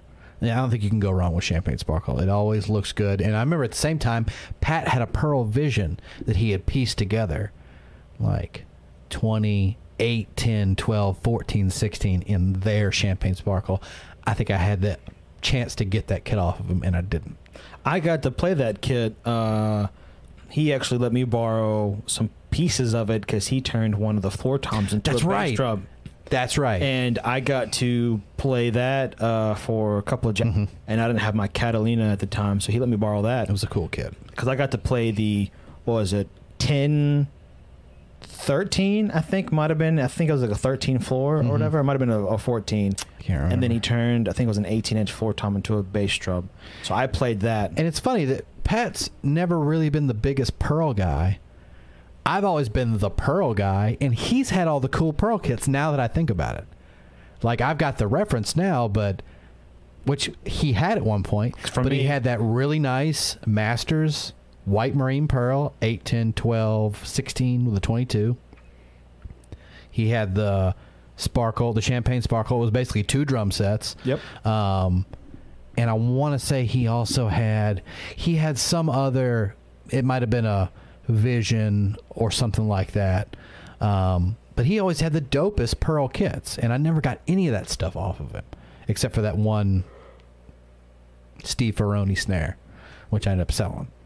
But yeah, he had the dopest Pearl stuff, and like I said, that Champagne Sparkle, I don't know anybody makes a bad Champagne Sparkle. I've never seen a really bad Champagne Sparkle, no matter what the brand was. I don't think that Champagne Sparkle even had like a slightly kind of green tint to it, I think. Whose? That one. Which one? The Pearl? Yeah. I can't remember. I think my bass drum was like slightly green. I can't remember. Slightly. I think I get oxidized or whatever from him playing it like crazy. Because he played that 18 a lot, though, if I'm not mistaken. That was the one he always played a lot because it was small. Yeah. And it thumped. I don't even know what he plays now or what he's going to... He's got that Yamaha kit he plays now. That's right. That absolute custom, right? Oh, I didn't know it was an absolute... I thought he had a stage custom. He's got that real fancy one. Oh, he's going over to the fancy Yamaha side. He's got it's 8, 10, 12, 14, 15, 22, I think. Oh. I think that's what the sizes are with the 22. And he loves it. He's like, that's the setup. He's like, he goes, this is nice. That's what he likes a lot. Is that man? That's a killer setup. That really is. But I mean, upper end Yamaha always is. Yeah, you can't go wrong with anything. I'm still upset about that guy that won't ship that. Before I even ordered that Gretsch, that guy that the King Crimson Yamaha that I showed you guys. Yeah. Got the 2 kick drums. You had 10, 12, 14, 15.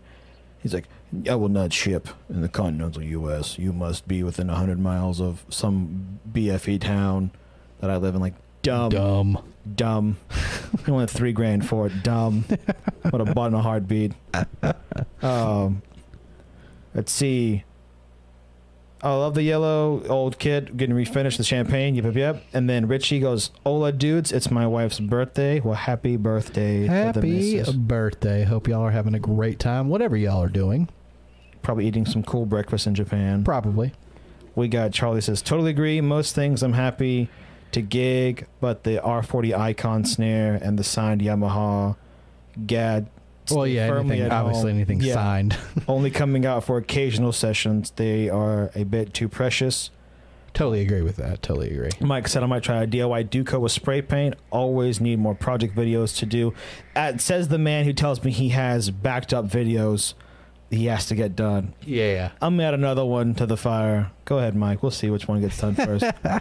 And then Charlie hashtag Jared needs a red sparkle. No. That's right. The hashtag will run wild. Jared needs a red sparkle. God, for sure. No.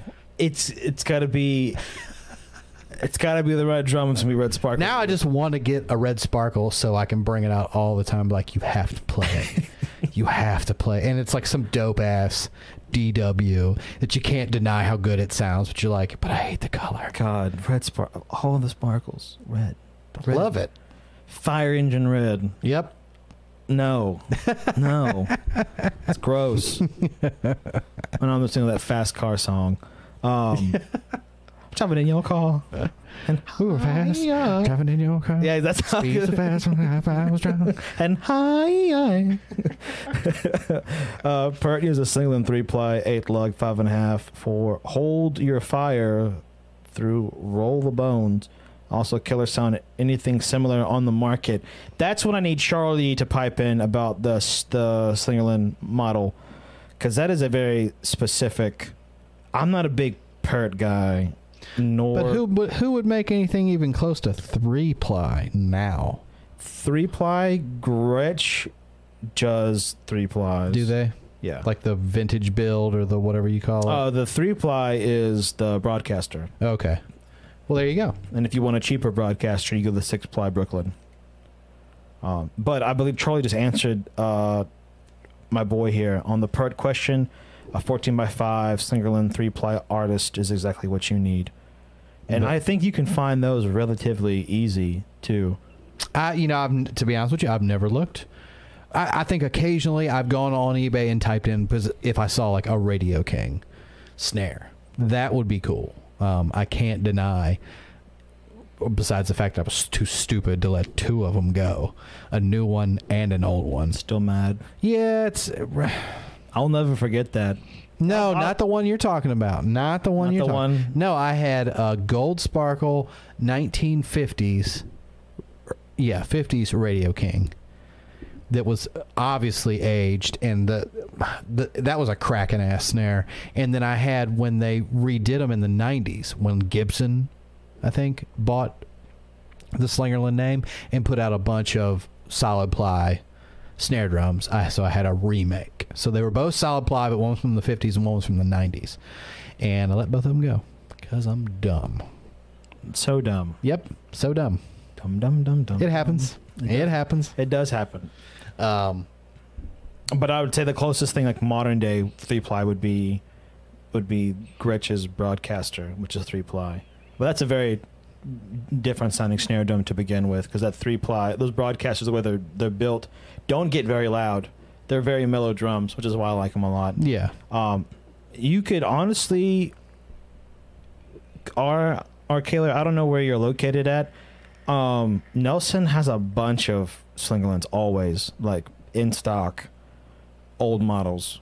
That'll probably be I'd say where to look at. I know Wood and Weather has a good bit as well. Stuff they just got in as well at Slingerland. So always check those vintage drum shops for stuff that comes in all the time. Yeah, between Wood and Weather, Nelson, what's that other? There's that other new one, Hawthorne. Yeah, Hawthorne drums. Chris Hawthorne. There's so many, and then what's up near Seattle? Resurrection, Revival. Like between all that, it's gotten a lot easier to find because those little niche shops have popped up, and they're really only like, it almost seems like they've almost gotten to the point where they're brand specific as far as who carries a lot of Ludwig. Seems like Revival has a lot of Gretsch stuff a lot of the times. I've seen plenty of Ludwig there. So yeah, between Revival, Hawthorne, Wood and Weather, Nelson. And there's another one that's close to Malone in Minneapolis. Twin Cities Drums sometimes has some cool vintage stuff that comes in through them. But I think that's it for like kind of major. But I mean that's plenty of good options. Yeah, especially if you're willing to have even a little patience. And then worst case scenario, you got to bug the guy at a Vintage Drum Bug with that massive. Yeah. He has that huge garage or barn, I guess is what it really is. It's a barn that's just filled with nothing but vintage kits that he goes around and picks up and brings back and fixes and resells. So those would be the places to look for anything like that. See, Frank says, JT, I remember talking about wanting to add an Acolyte to your collection on the last podcast. I'm in the final stages of closing a deal on an olive badge acro. I'll send pics when it comes in. Nice. I know that I'm getting an Acolyte from Mike Malone soon. So I'll have one to my collection to have because an Acolyte is... Everybody needs a spun aluminum snare in their arsenal, for sure. Yeah. And sometimes since I couldn't get it to work, but you now got it to work, that aluminum Gretsch, but I think it's going to sit at that tension for a while. Yeah. And that Acolyte could definitely move up and down. Yeah. So that'll be fine. See, not a Pert fan. I have Lava Soap here, shaking my head. Sorry. Pert's just not that guy for me. Just, I mean, we've had that discussion multiple times. Nobody's going to deny his greatness, of course. Yeah, he's just not my cup of tea. Because there's plenty of guys that, I'll always sing the praises of Carter Beauford, but I could totally understand if people are like, yeah, I don't like Dave Matthews. Like, okay, totally understandable. I get that. Yeah. But any drummer also goes, oh, Carter Beauford. Oh, he's, same thing. Like Neil Peart is amazing. Now, whether you get down on Rush or not, that's a completely different thing. Yeah, Neil's a good player. Yeah. It just doesn't do it for me. Out of all the guys out there, I just couldn't. If I was like forced between like you can only watch like one of two people, like between like for me, like if someone's like it's either Steve Jordan or Neil Peart, I'd rather watch Steve Jordan the rest of my life. Yeah, if I'm left with this, like those are my ultimatum. Like I don't care, you don't get to listen to the music they play with other people. It's just their drumming, like Jordan. For me, it's like Chad Smith. Like, yeah, he's great, and the Peppers are great, but I don't. Just the way Chad plays never really. It's more about Chad being Chad. Yeah, waving his arms with his backwards cap and making funny faces. Yeah, it's always the faces and that. Yeah. So, and I just never really got into Chili Peppers that much. Of course, they're the Chili Peppers. You can't doubt any of their greatness. And a top-selling band. I think, isn't he one of the only drummers from Pearl to get a free kit? Correct? He's not Pearl anymore. He's DW. Before he was... Yeah, he was one of like 3 out of that whole roster that actually got given kits. So it says something about him, but he doesn't scratch our itch. Nah, and he's kind of a jerk, to be honest with you. Yeah. I've seen too many interviews where he kind of just comes off like a bro, like a lot. Well, he's from Detroit. I thought he was a Cali kid. No, that's the thing. In that interview documentary thing, he talks about the one on Prime, I think, the drumming. Yeah. Oh yeah. Yeah, he talks about being in this hardcore band from Detroit. I'm a Detroit guy, and then I come to California and audition for the Chili Peppers, and it just kind of That's right. But like, because he was like, all these dudes are wearing like crop tops and shorts, and I'm wearing a cutoff and bandana and cigarettes. It's a whole different. It's like I was the odd guy out. I could totally picture like super dude, like super laid back guys, and then just buff Chad Smith, bro, just like rugged Detroit. Just, what's up, guys? You guys playing funk music? Yeah. Don't want the Minneapolis sound. No, we're gonna play Everybody in California, and just having him like, dude, bash over it. Yeah. I can't anymore. See, Charlie Smith, someone had modded the bearing edges before he got it though, so he had an ability to never choke, but you really can't go wrong with the artist. The solid shells will be more pricey than free ply. I have 2 of the solid shells, and they are great, but they are monsters in their own right. They have a very distinct sound from the other ply. In Memphis, until the end of the year, we have the Memphis Drum Shop, but they're a bit pricey. Memphis is really only like crucial when it comes to cymbal shopping. They have everything. Yeah. And you're right, and they're just so specific on what they'll. I think it's like Yamaha, Pearl, CNC. Yeah, they don't spread out across all the brands for the drums. And like I said, I'm sure a bulk of their business is cymbals. mycymbal.com. I mean, everything, they've got multiples of stuff there. That's and I actually, even though that trip a while back got canceled, I am going to be going and playing at that Tunica Casino. So whenever that is, I forget the date, that'll put me within 40 minutes of Memphis. Give me your shirt.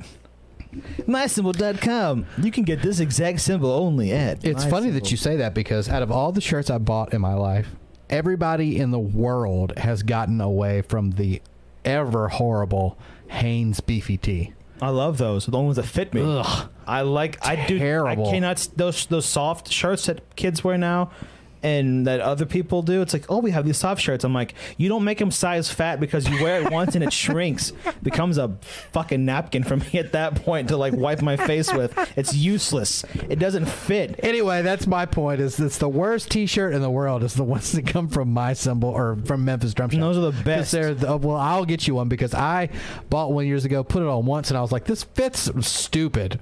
This is a dumb T-shirt. It's a great T-shirt. You guys are all just haters. Don't know how to. But I will be there. I can't remember when he booked that, but it's it's coming up before the end of the year. So maybe I'll get to go up there and peruse some of the cymbals, see what's up there at the old Memphis Drum Shop. Dude, you got to check out that 24-inch K Constantinople, because that's just a wildly looking I can go back into the gong room and let some hippie put vibrations through my chakras. That'll be fun. You got to throw in some of those Jordan Peele. Key and Peele? Yes, Key and Peele. You got to throw in one of his weird redone tracks, but it's California Girls though. We mentioned it. So you have like the horror version, the thriller version of every one from the gongs and tam tams with the bows wants to be California. What if I came back with a 82-inch gong? I'd be more surprised if you came up with morph beats than a gong. Yeah, that's never going to happen. What's this? Oh, that's never going to happen. I'd be more surprised if you came back with a gong. But I can see Steven going and playing that place in Vicksburg, and it's like, oh yeah, and tonight we're playing Van Halen. Like that to me makes more sense than you coming back with, I got a morph beat cowbell. For what reason? For you to kind of play the cowbell part for a honky tonk woman. There you go. But it's gonna be like king kong, king king kong. No, definitely, that's no danger of that. If anything, I'll be like, show me the weird Sabian. Show me all the custom shop stuff. Any of that when they've come with the cymbal show. Yeah. Show me the weird stuff. Everybody's seen a frickin' Evolution. I don't want to see any more Evolutions. I want you to show me the weird stuff. You get to check out the new Dave Weckl ride. That's right. The Serenity ride? That flat ride? Is that what it is? It's a flat ride? Yeah. It's a flat ride. I mean, you don't like flat rides. But you get to play it, though. That's the thing. And I'll be over here jealous that I don't have a flat ride to even... Well, I have that one, but it doesn't count. It's not. I'm sure it'll be a nice. I mean, anything they put out is gonna, and especially if Dave's gonna put his name on it, it's gonna be nice. Now, I'm definitely not I gotta have a bell. But yeah, it'll be cool. It'll, I'll get to see all the weird stuff. Maybe even pick something out. Who knows? I'm gonna try to be good though, because I'm up there working. Yeah. But it is a pretty boring area if you're not literally playing. I don't know what we're going to be doing the rest of the time. You got to go to Silky O'Sullivan's in Memphis and get the bucket of booze and with the 15 straws that you and your gross friend share. Well, I don't know about that either. Yeah, you got to go to Silky O'Sullivan's. Or you got to go, you know what you could do if you wanted to, Dakota would have the time of his life. Got to go to Paula Rayford's bar in Memphis. She has the disco bar, and in the middle of the floor, like it's a legit like disco floor, like it lights up and everything. Yeah, big squares. But she has, and it's such a crazy thing because all my friends in college who are from Memphis want me to go there so bad just to go do it for them. She has an acrylic, I think it's a pearl crystal bead. Yeah. In the middle of the the dance floor, like towards like area. With cymbals, and you just walk up and whack on it, like it's just free to the public. Wow! You just show up. A public drum set. There's a public drum set and a disco bar. I mean, could be a good or a bad thing. I'm sure there's going to be some bad, but sounds like generally a really good and fun idea. Yeah, and to me it's cool because it's an acrylic. You just show up and it's like, hey, play me the beat to that song, man. You got like checker. Like, my friends who are hammered sometimes will send me the Snapchats of them trying, like, JT, why don't you show them how to do it? But, like, no. Like, I'll come up there. Stone Cold will be like, oh, you guys want to play some, and just show them, like, yeah, what's up, guys? Throw the sticks down. Throw the cymbal across the room. Everybody stares blankly at you like, what are you doing, you psychopath? I'm here to have fun. I'm here to chop. Exactly. I'm not here to gospel chops. Here to chop out Rayford's, man. Here to chop. Paula's place just got chopped out. That's the new miniseries. You're like, Nissan Stewart or Tony Royster, go! And they're like, we don't know what you're talking about, bro. We really don't. Gospel chops. That could be a fun series. You just got chopped. You just go to random music stores. Oh, is this can you play? Yeah. Do you guys happen to have any Vic Firth 5As? Oh, okay, cool. You just got chopped. And then that's it in your house. You just got chopped. Oh, I mean, if only the music community was open to such funny things, we could do videos like this. But the test case being Adventure Drums, nobody pays enough attention to when the comedy comes out. People are too uptight. Don't want to. They're like, well, you're misusing that. You said it was a olive and blue badge, and clearly it's a Keystone. You're like, you're missing the point altogether. Don't you get it? You got chopped. You're like, no, actually, that's Wahlberg and Auger, not Augie. As we've been saying it for the past 3 years. We're from Mississippi. You got to give us some leniency, guys. Everything is. We're all dumb. We're not the brightest bulb in the batch. Clash Drums in Minneapolis. We got Arquette says, thanks, Charlie. Great info. True, they mostly have Pearl, and because Nashville's only 3 hours up the road, their cymbal selection is quite good, though. My cousin played that kit and was asked to stop by a random girl. Hilarious. He never learned. That's funny. See, Kayla knows what's up about Rayford. He knows what's up. Can you please stop hitting that? How about no, Scotty? Where were we? We were somewhere, and they had done that. Oh, when we played at Glory Bound the other night, there must have been a ball, maybe a Mardi Gras ball or something. Maybe it was the start of Oktoberfest, but a bunch of the people from that party had those shitty little tambourines, and they were just all offbeat, running around the bar as we're playing, and I'm just hearing twos and fours over here, ones and threes over here, people making up their own time signatures over here. Yeah. Oh my god! Like, hey, homie in the I didn't know there was a seventh note, but you just created one. Homie in the back subdividing for me. Thank you. That's what we're looking for. Play the E's and the U's, so we're all covered. David Bygum, Adventure Drums is funny, and I hope y'all are having a good day. Adventure Drums is genius. That is some of the... Oh, my God. Adventure Drums. If you've never checked it out, please, when we're done with the show tonight, go on YouTube, type in Adventure Drums, and you'll get there's some good stuff on there. He's great. I love his product reviews. His Beard. Gundam Style, Justin Bieber, the Teenage Mutant Ninja Turtles drum set. One of my favorite things, I watch this video around Christmas time every day, and I've been watching it every year this way. It's like as soon as the Christmas music starts, I go and I put on his version of playing All I Want for Christmas Is You. Mm-hmm. And it's so good, and it's so silly that he is such a joking person, and he's just like doing all these lavish movements of like being funny, but he plays really He's a well. great player. He has it locked in. Really good player. Like that's the best part about it. He's a really good player, but he's funny as hell and not afraid to make the drum cover more about whatever facial movements he did as opposed to the lick, where you're like, no, but the lick was awesome. Yeah, and the thing that drives me nuts in the All I Want for Christmas Is You video is that before the before the sleigh bells comes in, he counts the sleigh bells in himself. Mm-hmm. And I've been trying, and I always screw it up because it's just a simple da da da bum bum bum. Da, da. It's like it's free time, and, and he just has he just knows right when it comes in, and then and it kicks in. He counts the whole tune in with the sleigh bells, and he has okay technique. Not gonna lie. Yeah, but he's a solid player, and he's got some good licks. Yeah, he's loose with the technique.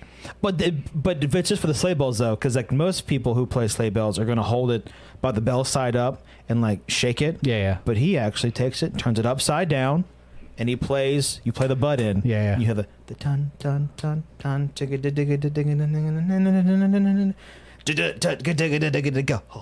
I mean, he's got this dumb face. He's wearing the big beard. It's great.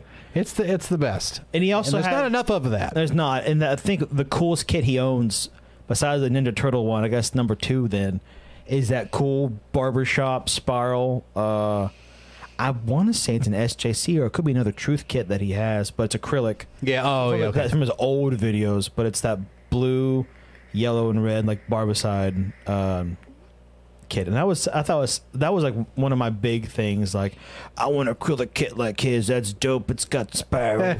Yeah. And then I talked to Hugh, and he's like, "You don't want to." Nah. Yeah.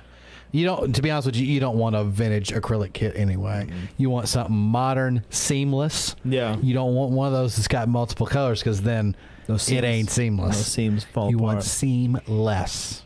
I remember somebody coming over to my house and picking up the shells of a Ludwig Vistalite from the 70s, the 60s. Dropped it on the ground, split it right at the seam. He's like, "Oh man, let me pay for that." I'm like, "There's nothing to be bought."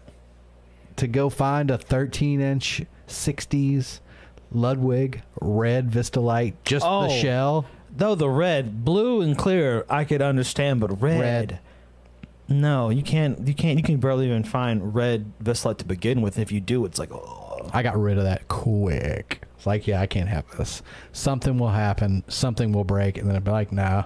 Mm-hmm. So I sold it as a 22, 12, 16. It was 12, 13, 16. And so I got rid of it at 12. Almost had the Hollywood set up. Well, you had the Hollywood set up. You had the 12, 13, 16, but it was cool. It rattled like a son of a bitch, that's for sure. You almost had to just take those mufflers off. It was really bad. I remember that. It's like, oh no! Started unscrewing stuff. Get this shit off here. Gotta do what I did. Gotta pull out the fine thread and wrap everything with those mufflers so nothing rattles. Yep. That was a pain in the butt to do that for. That was 6 mufflers. Because it's 2 for each drum for that Gretsch kit. Yep. And it's just like I'm holding one piece and then feeding it through, and then I have to like wet the sides so I can stick it through like a weird hole and keep doing that over and over again. And I didn't have a knife, so what did I use? Fingernail clippers to like get down to the bottom and like. Yeah. And like to get that thread, and it's like, you gonna burn it? Nope. It's just gonna be stuck that way forever. So like each drum is like different stages of me getting frustrated and giving up. Yeah, the first one's great. Yeah. The second one's good. The third one's okay. The fourth one's not looking good. The fifth one's not looking good. Yeah. The sixth one's like you didn't. And it's different colors for each one too, so you can see where it's like, okay, so this is the red era. This one's fine-ish. Then we get into the orange that looks bad, and then the green is like he's given all hope, and then the gray is like I think he's just losing his mind because nothing makes sense. It's just wrapped over and over and over again. Where it doesn't even move. It's the muffler's now stuck in place from how much thread there is. But nothing nothing rattles. You could have just taken it out, but no, you wanted to keep it in there for the looks.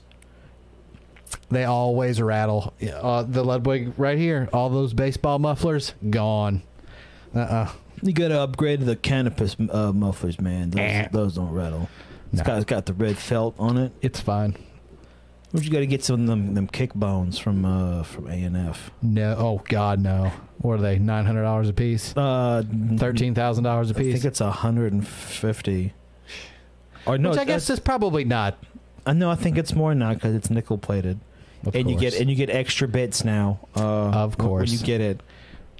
You like overpaying for stuff? Come on down to A&F. We've got plenty of stuff for you to buy. I will totally buy their hi-hat stand and their stands. Those look sturdy. All their stuff is cool. I'm not knocking them. I'm just saying that it's wildly unaffordable. Wildly unaffordable. Like Dan Mayo got a new kit. I'm like, how much did that cost? And his kit matches. That's the thing. So it costs even more. Yeah. It's not like him buying random drums that go together or sound good together. No, this kit matches. It's in white with gold hardware. I can only imagine. Here's $3,000 for the rack tom. Here's $4,000 for that floor tom, and that's at least $5,000 for the kick drum, because it's all like metal, so it's not going to be cheap. It's not like he's getting. I'm sure it was a lot. Yeah, like a lot. But he's also like been one of their big boys too. Yeah, yeah. He's a great player, playing great sounding drums. I mean, like I said, nothing negative to say about it. Just that it's unattainable for just about everybody. Who's all the big guys that play A&F? Him, Matt Chamberlain. Okay. Yeah.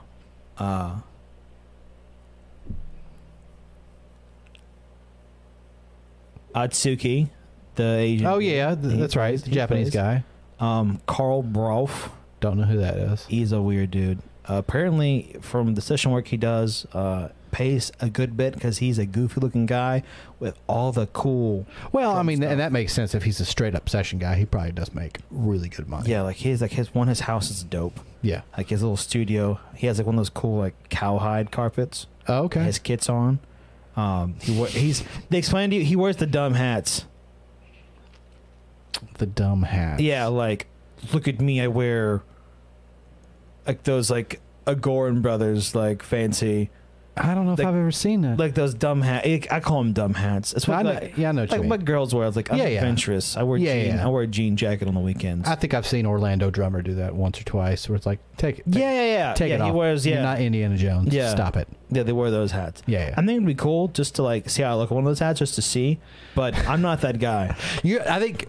I might. Normal, average-looking people like us, do you put any of those style of hats on? It's like, oh, you look like a cowboy. Yeah. He looks like a swarthy European artist / traveler. You look like Pistol Pete running down the open range. I think that's how that's going to play out. Especially with what I have now. I'm like, what's your name? Well, my name is Stevenson, and I own the ranch down here at the road. It's just all sheep. Yeah. You got to declare something. I do declare that this weather is great down here in southern Mississippi. Tell you what, I got a whole keg and barrel restaurant and jug of sweet tea right here. There you go. It's all covered right there. But tell you what, I would look ridiculous in one of those. Flat cap, I look all right. For Halloween, the band is going as each other. So if I get this right, Dakota, our male bass player, is going to go as Matt. Okay. Our male guitar player. Right. I am supposed to be Mike, our male keyboard player. Okay. That means Matt would be Dakota. Okay. Matt would be Dakota, so the male guitar player would be the male bass player. Okay. Amber's going to be me. She already told me her costume. It's absolutely perfect. Let me find I wonder if I can find the text so I can get this. For reference, Amber is a small, petite maybe woman. 5 foot. Highly doubtful if she's even 5 foot tall. Okay. My Steven costume is going to be lit. And this is all, like, very accurate. Skinny jeans. Yep. 70s looking glasses. Yep. Denim jacket. Yep. Drum tee and a vape. Tell her she can't forget the scarf that you wear when it's cold. I'll give her, yeah, there you go. If you're being winter Steven. Yeah, Winter Steven has a scarf. Which, depending upon, it is Mississippi. It could be cool at Halloween. It could be blistering hot at Halloween. It's just kind of a toss-up at this point. We'll have to see. And it's a Sunday this year, too. Is it? Yeah. Well, then we're obviously playing on, I would say that's the... That's Saturday. Yeah, let's see, where is it? The Reef, yeah. So the 30th, we're at the Reef. And I think we're at a place in Mobile the night before, and they'll probably want to do it then, too. So does that mean that Mike is going as Amber? I guess so. And does I didn't think about that. So then I wonder what Mike's going to wear then. I hope Mike wears a dress. If he doesn't, he will. Let's see. They say in the chat what everybody is. Okay. I think... But no, so to those out there, Amber is a 5 foot, 3'5", tiny woman. So it would be Amber as me, Dakota as Amber. Oh, Dakota. Matt as Mike, and Mike as Matt. So Dakota's going as Amber. Yeah. Which is even better. So our own Dakamomo is going as Amber.